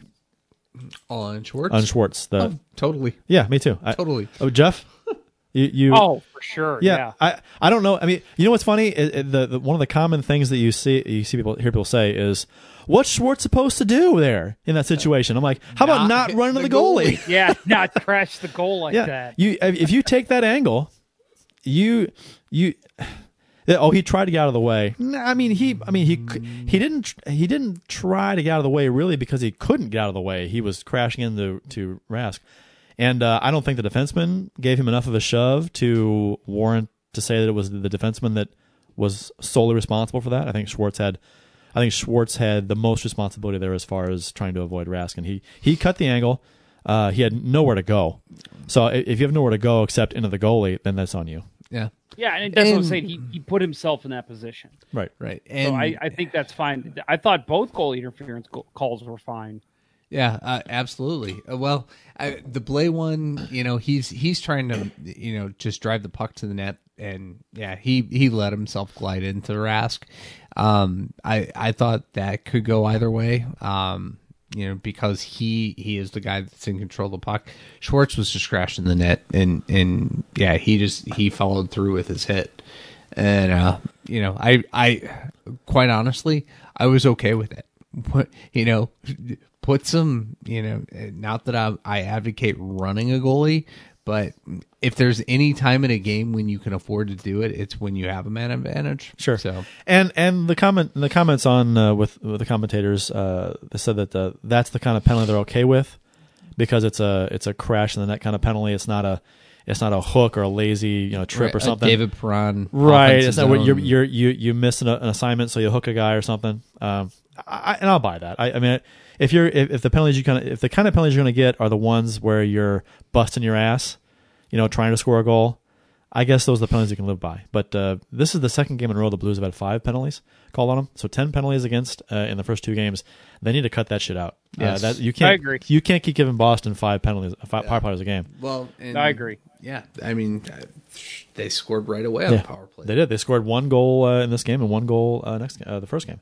Yeah. They and I mean the thing with doing the goalie interference is I think it's making Tuukka Rask guess every chance the puck's coming at him. Sure. Oh God, is someone going to run into me? And he's a guy who's shown in the past to be very quick to lose his temper and take a stupid penalty, yell at the officials, whatever.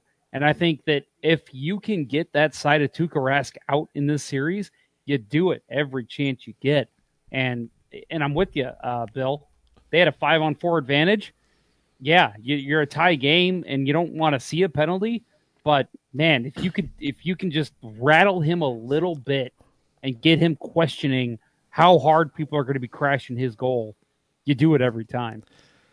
Rask did the old throw his hands above his head back into the net kind of thing, which it's funny when goalies get run. Every goalie does it, where they get hit and they throw their hands up and they go back into the goal, which is probably not how you would react to getting run over, is to throw your hands up. But it's not natural. It's not natural.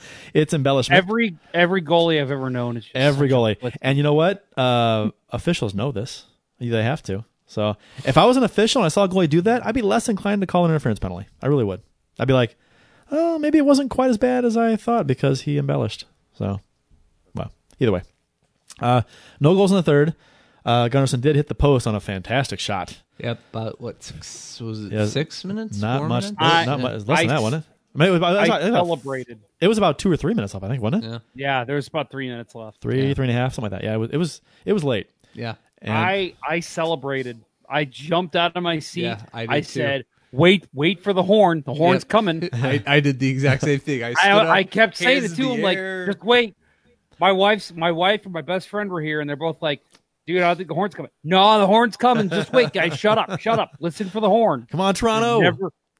The horn never came. Horn never came. Rask thought it was in. If you look at the replay, his shoulders slumped, and he didn't react to the puck at the other side right away until play's still going on. I better get my head back in the game.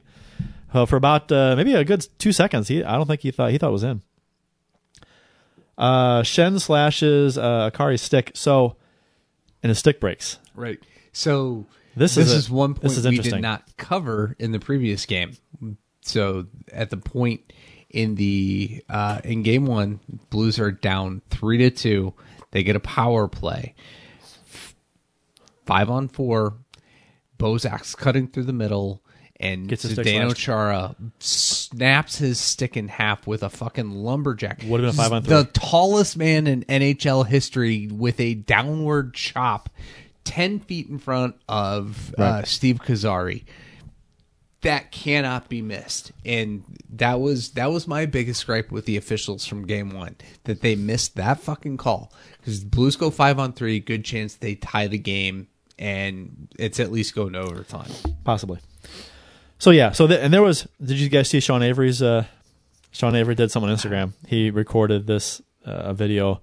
He was all about how there was no slash. It was he broke his stick on the shot, and I think I had a discussion on Twitter with a couple folks about this, and the slash breaks the stick. Did you guys? I mean, Jeff, did you? I mean, what did you see that or not? Okay. No. Yes.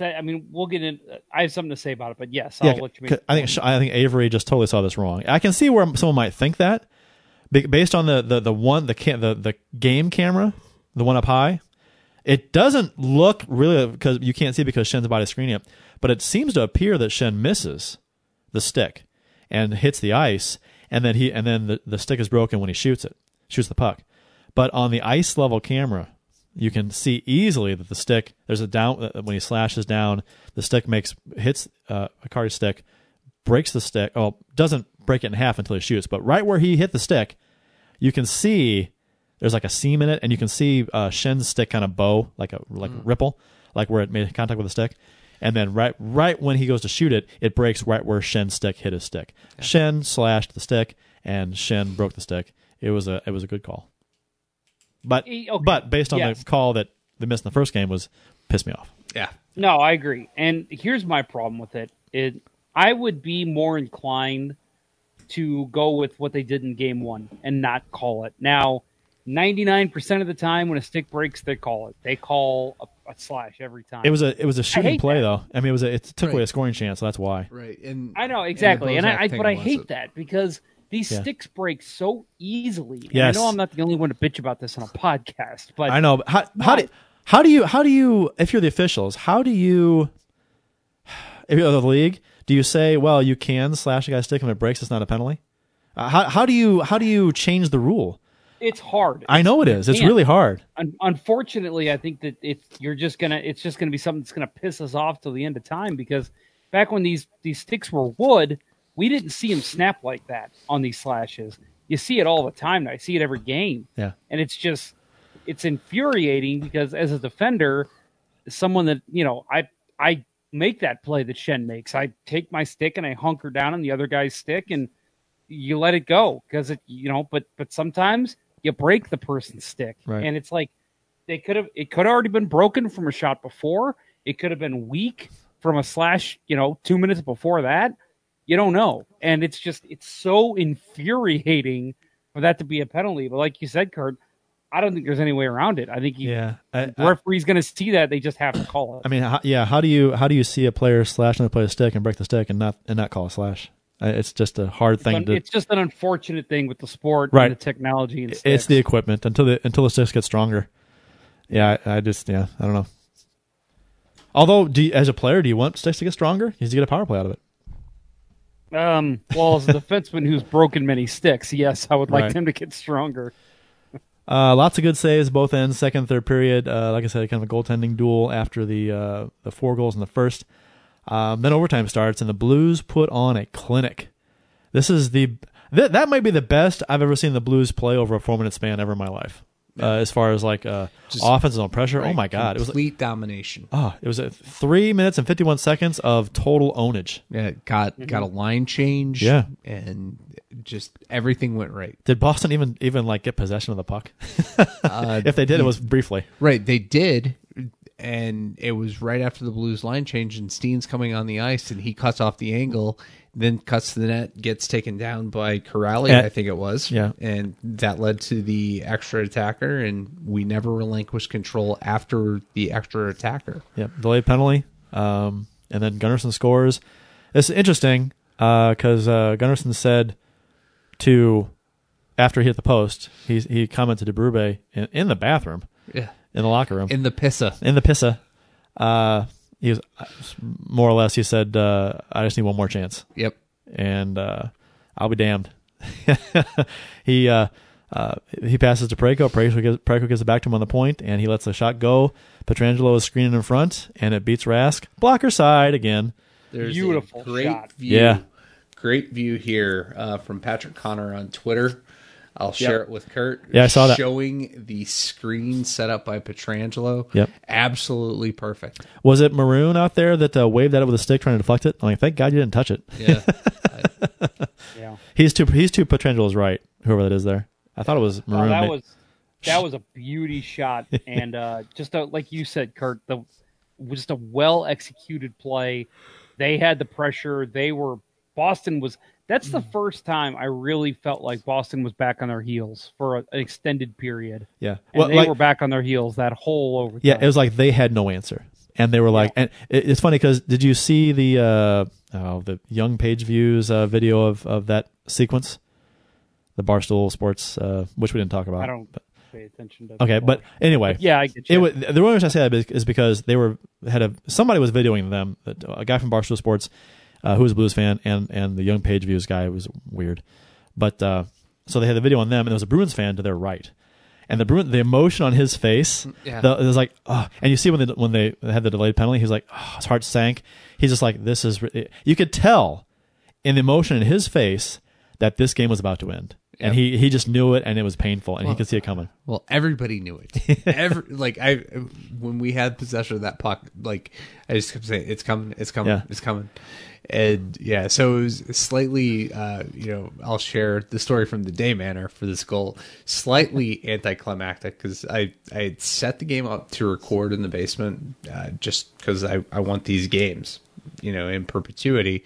But apparently that record just sets it off a half second, and I heard the celebration from upstairs before I saw the puck go in.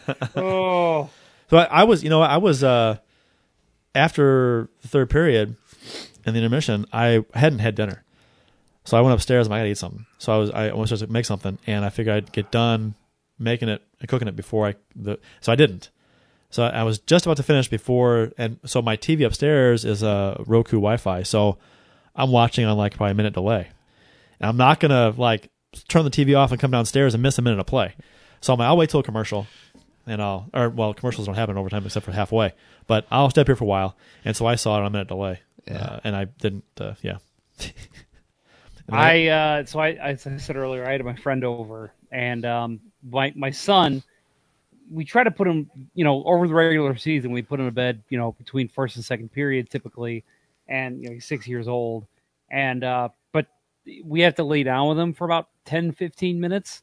My wife and I were like, "There's no way." Like we even during intermission, we can't stay still that long. So we're like, you know what, you're just gonna stay up for the whole game. So he stayed up with us, and he was pretty tired. And he had I had my beer sitting on the table in the living room. We're all sitting in there. My friend's sitting on the chair. My wife and I are on the couch. My son's sitting on the floor. The dog's sitting right next to him.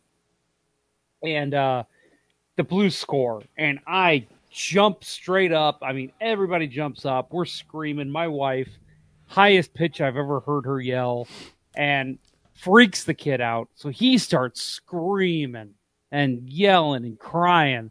So that sets the dog off. So the dog jumps up, knocks my beer over. Beer goes flying across the room. And, I mean, it is just mayhem in my house. I'm watching the beer flow from the can onto the floor. And I'm like, I'm not fucking cleaning that. Fuck it. I don't care. And I'm still yelling. I'm just going crazy. And my wife's like, pick the beer up. And I'm like, I'm too busy celebrating. I mean, it was mayhem in our house, but it was so worth it. I mean, Go ahead. Keep talking. This is background stuff. That moment was just so, oh my God, it was so worth it. Every single second of it. So did you wake up the kids? Were they still awake? Or? No, they weren't here. They weren't here. They were here. So I was basically yelling by myself. Yeah. Jumping up and down? I scared my cat. Yeah. My cat was here. My dog was downstairs. He started barking. Yeah. So he celebrated too. And I opened up the front door, and I just yelled outside. Yeah. I don't know why I did that. I just yelled, yeah, just as loud as I could outside. Expecting to get a phone call from old man Fookwire next door. Yeah, I did. Once we opened the back door, I yelled, "Let's go Blues!" So, but yeah, my immediate reaction was just jumping up and down like a child, and just like utter disbelief. Yeah, one of the happiest moments of my Blues fandom. Well, it was the very first Stanley Cup final game victory. Yeah. I mean, it happened. We're 1 for 14 now. Yeah, hey, you know what though? I'll take it. The fact that I was able to witness that. Oh yeah, man. I mentioned this on Twitter. I had a friend that I haven't talked to in 6 years. Somebody that I was friends with when I was a kid. He called me a good 20 minutes after the game. I mean, he was wasted, but he was like. He was at a bar in Portland. That's where he lives now, apparently. And he was just, dude, this means so much to me. You're the first person I wanted to call. We were the original hockey bums. I mean, that's what we did. We played street hockey. We'd come in at 6:30, eat dinner, watch the Blues game. That's what we did all the time growing up. So it was such a big deal. And just to hear the emotion in his voice, and then to scroll through Twitter, scroll through Facebook, and see what all these people are saying. This was such an unbelievable, memorable night for Blues fans. Keith Price in the YouTube chat said, we yelled when Pujols hit that home run off of Brad Lidge. I was over at his house, and that happened. We ran outside and yelled. Same kind of thing. I was asleep for that. So the Blues outshot the Bruins 37-20 in this game, which was almost a polar opposite of the first game. Faceoffs were dead even at 50% each. Bruins once again had 5 power plays, which we talked about, and scored on 1. This needs to be cleaned up.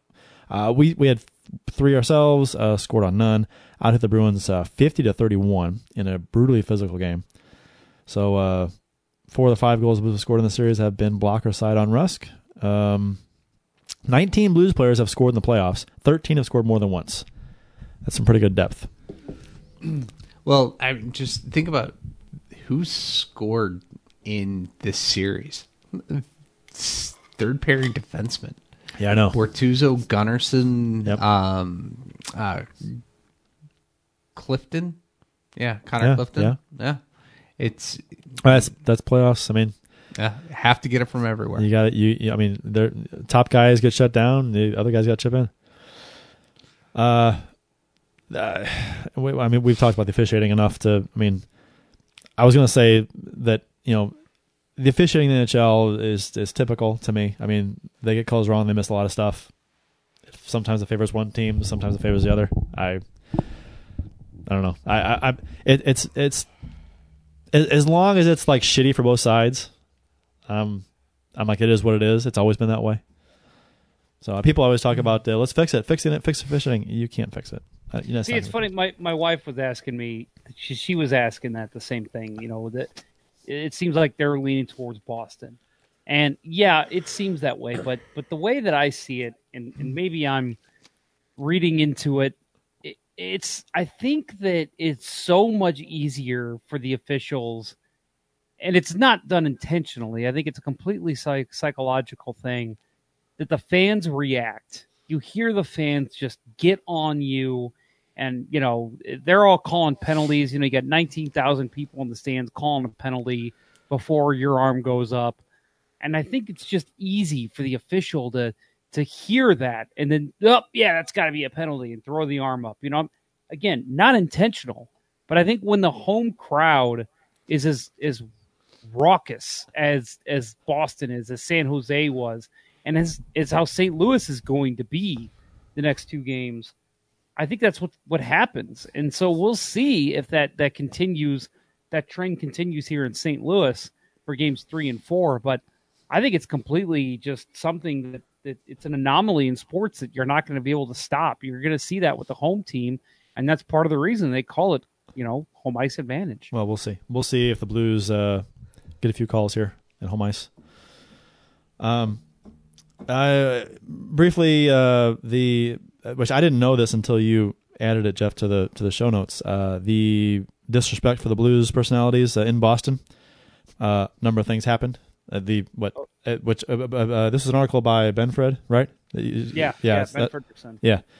So that was kind of. But for those who didn't know, it's Jackman was asked to step off the elevator so Belichick could get on. You haven't heard this? Okay, I've not. Yeah, apparently the elevator was crowded, so Jackman was asked to get off, and so Belichick could get on. And a St. Louis cameraman had a rat in his toilet in his hotel room. And Berube was asked for credentials when arriving at TD Ameritrade. The Blues employees had popcorn thrown at them all game. Yeah, that were in attendance. So fuck them. It's fucking Boston. I mean, Jesus Christ. That's why the whole country hates the fucking sports town. And fucking Barstool. Yeah. Right? Oh, yeah. Well, we'll talk about that real quick. If many might not have heard this if you're on social media, because it was primarily that where we heard about this, I think. But Barstool Sports sponsored the rally towels for Game 2 in Boston. And Barstool Sports is a Boston-based blog site, very popular, very, very sexist and misogynistic. But basically a bunch of assholes that run the place. Yeah. They degrade women. They openly, right? And they pride themselves on it. And it's so. And and there's all kinds of examples of this happening. They've staff members have left the building crying because they're it's a verbal sexual assault kind of thing. So.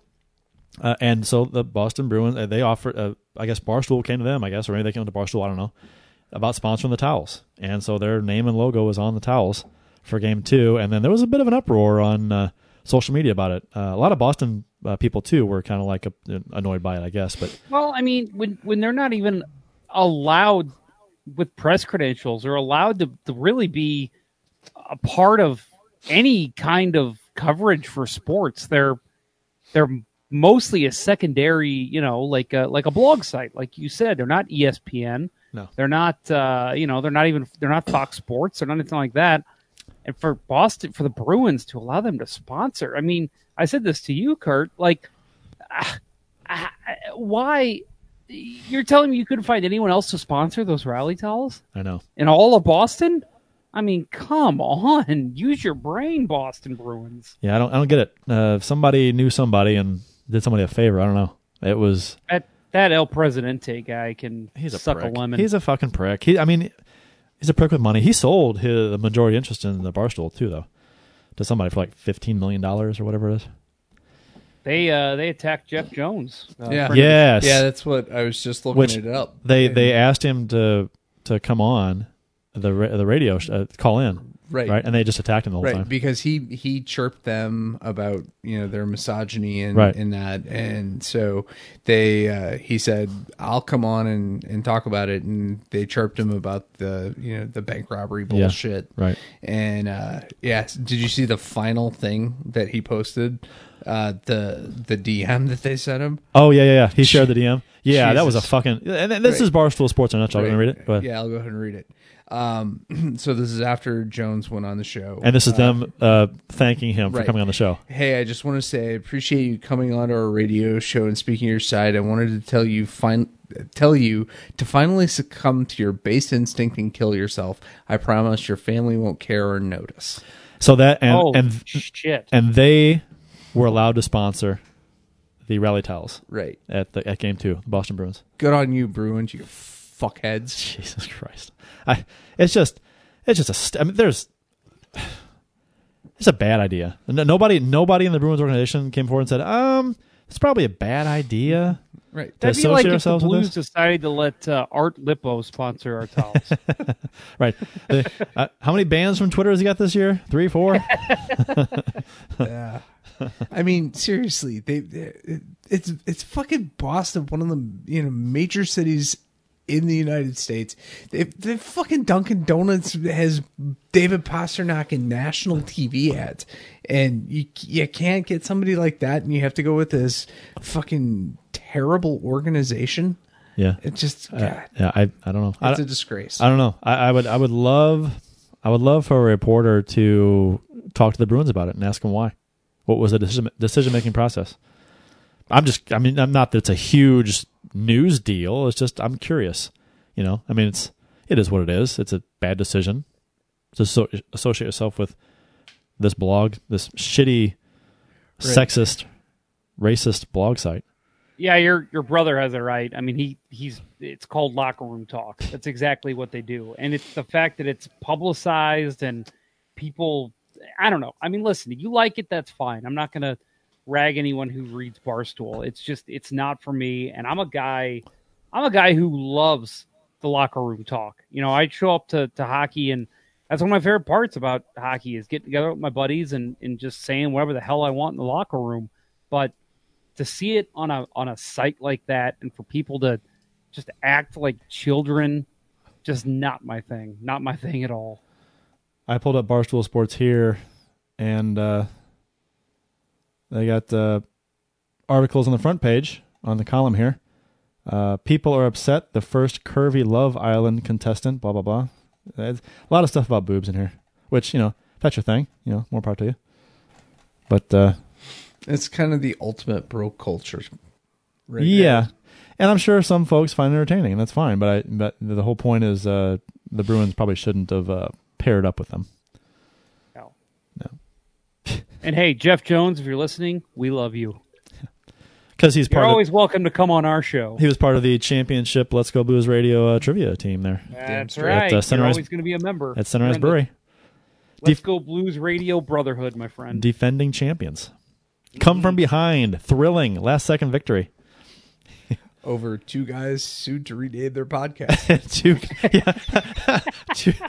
two guys going to rename their podcast soon. I might have to send that to them. Hope. That's their new name. They're 2 guys sued to rename their podcast. That's funny. That's a good one. That's a keeper. That's a beauty fish. All right. Anything else, guys? On to Game 3 in St. Louis. I'm excited. You guys, you're going to Game 4, Bill. I'm going to Game 4. I could not pass the opportunity to see a Stanley Cup final in our home building, a game. Although I will tell you that I was pretty damn worried going into last night's game, because if they come out of there 2-0, I may have just paid a hell of a lot of money for soul-crushing defeat in an eventual sweep. Yeah. But, so that extra relief on Gunny's goal last night was palpable in my household. But, yeah, no, I do have tickets to Game 4. So Game 3 is Saturday. Going to be a big sitting on the couch watching sports day. You got Liverpool in the Champions League final in the afternoon. Get a couple-hour break before the Blues Bruins. I'm supposed to. There's a birthday party I was invited to about 5:30. I don't think I'll be going to that. Yeah. So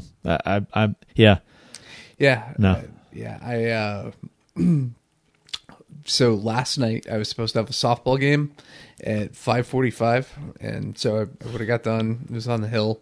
Would have got done, 5:45 or 5:45. Got home about 7:15, and luckily I got stuck in an impromptu meeting, and it started pouring right when I was getting ready to head out, and they canceled it. So nice. Worked out very well for me. Cool.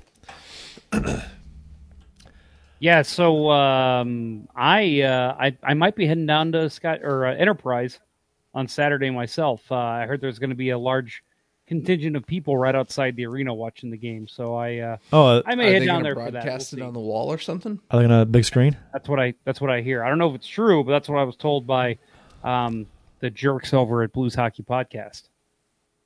Oh, I thought that was their tailgate. I thought they were doing a tailgate, just them.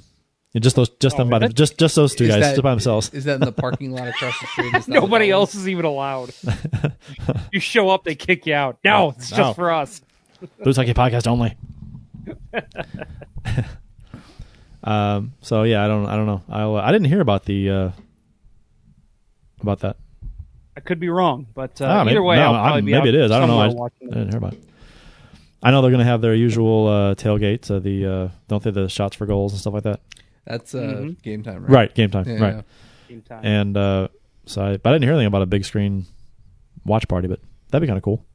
Well, keep that in mind, too. Let's give them a little plug. St. Louis Game Time, for those of you attending the game or attending the rally before, that this is first time St. Louis Game Time is able to cover the Stanley Cup final. So make sure you check them out and pick up a paper of your own, because that's going to be something historic for you. That's true. That's a keeper edition. It's first time they've printed in June. Yeah. It's June Saturday. And there was only one today in Blues history, too. And it was a trade.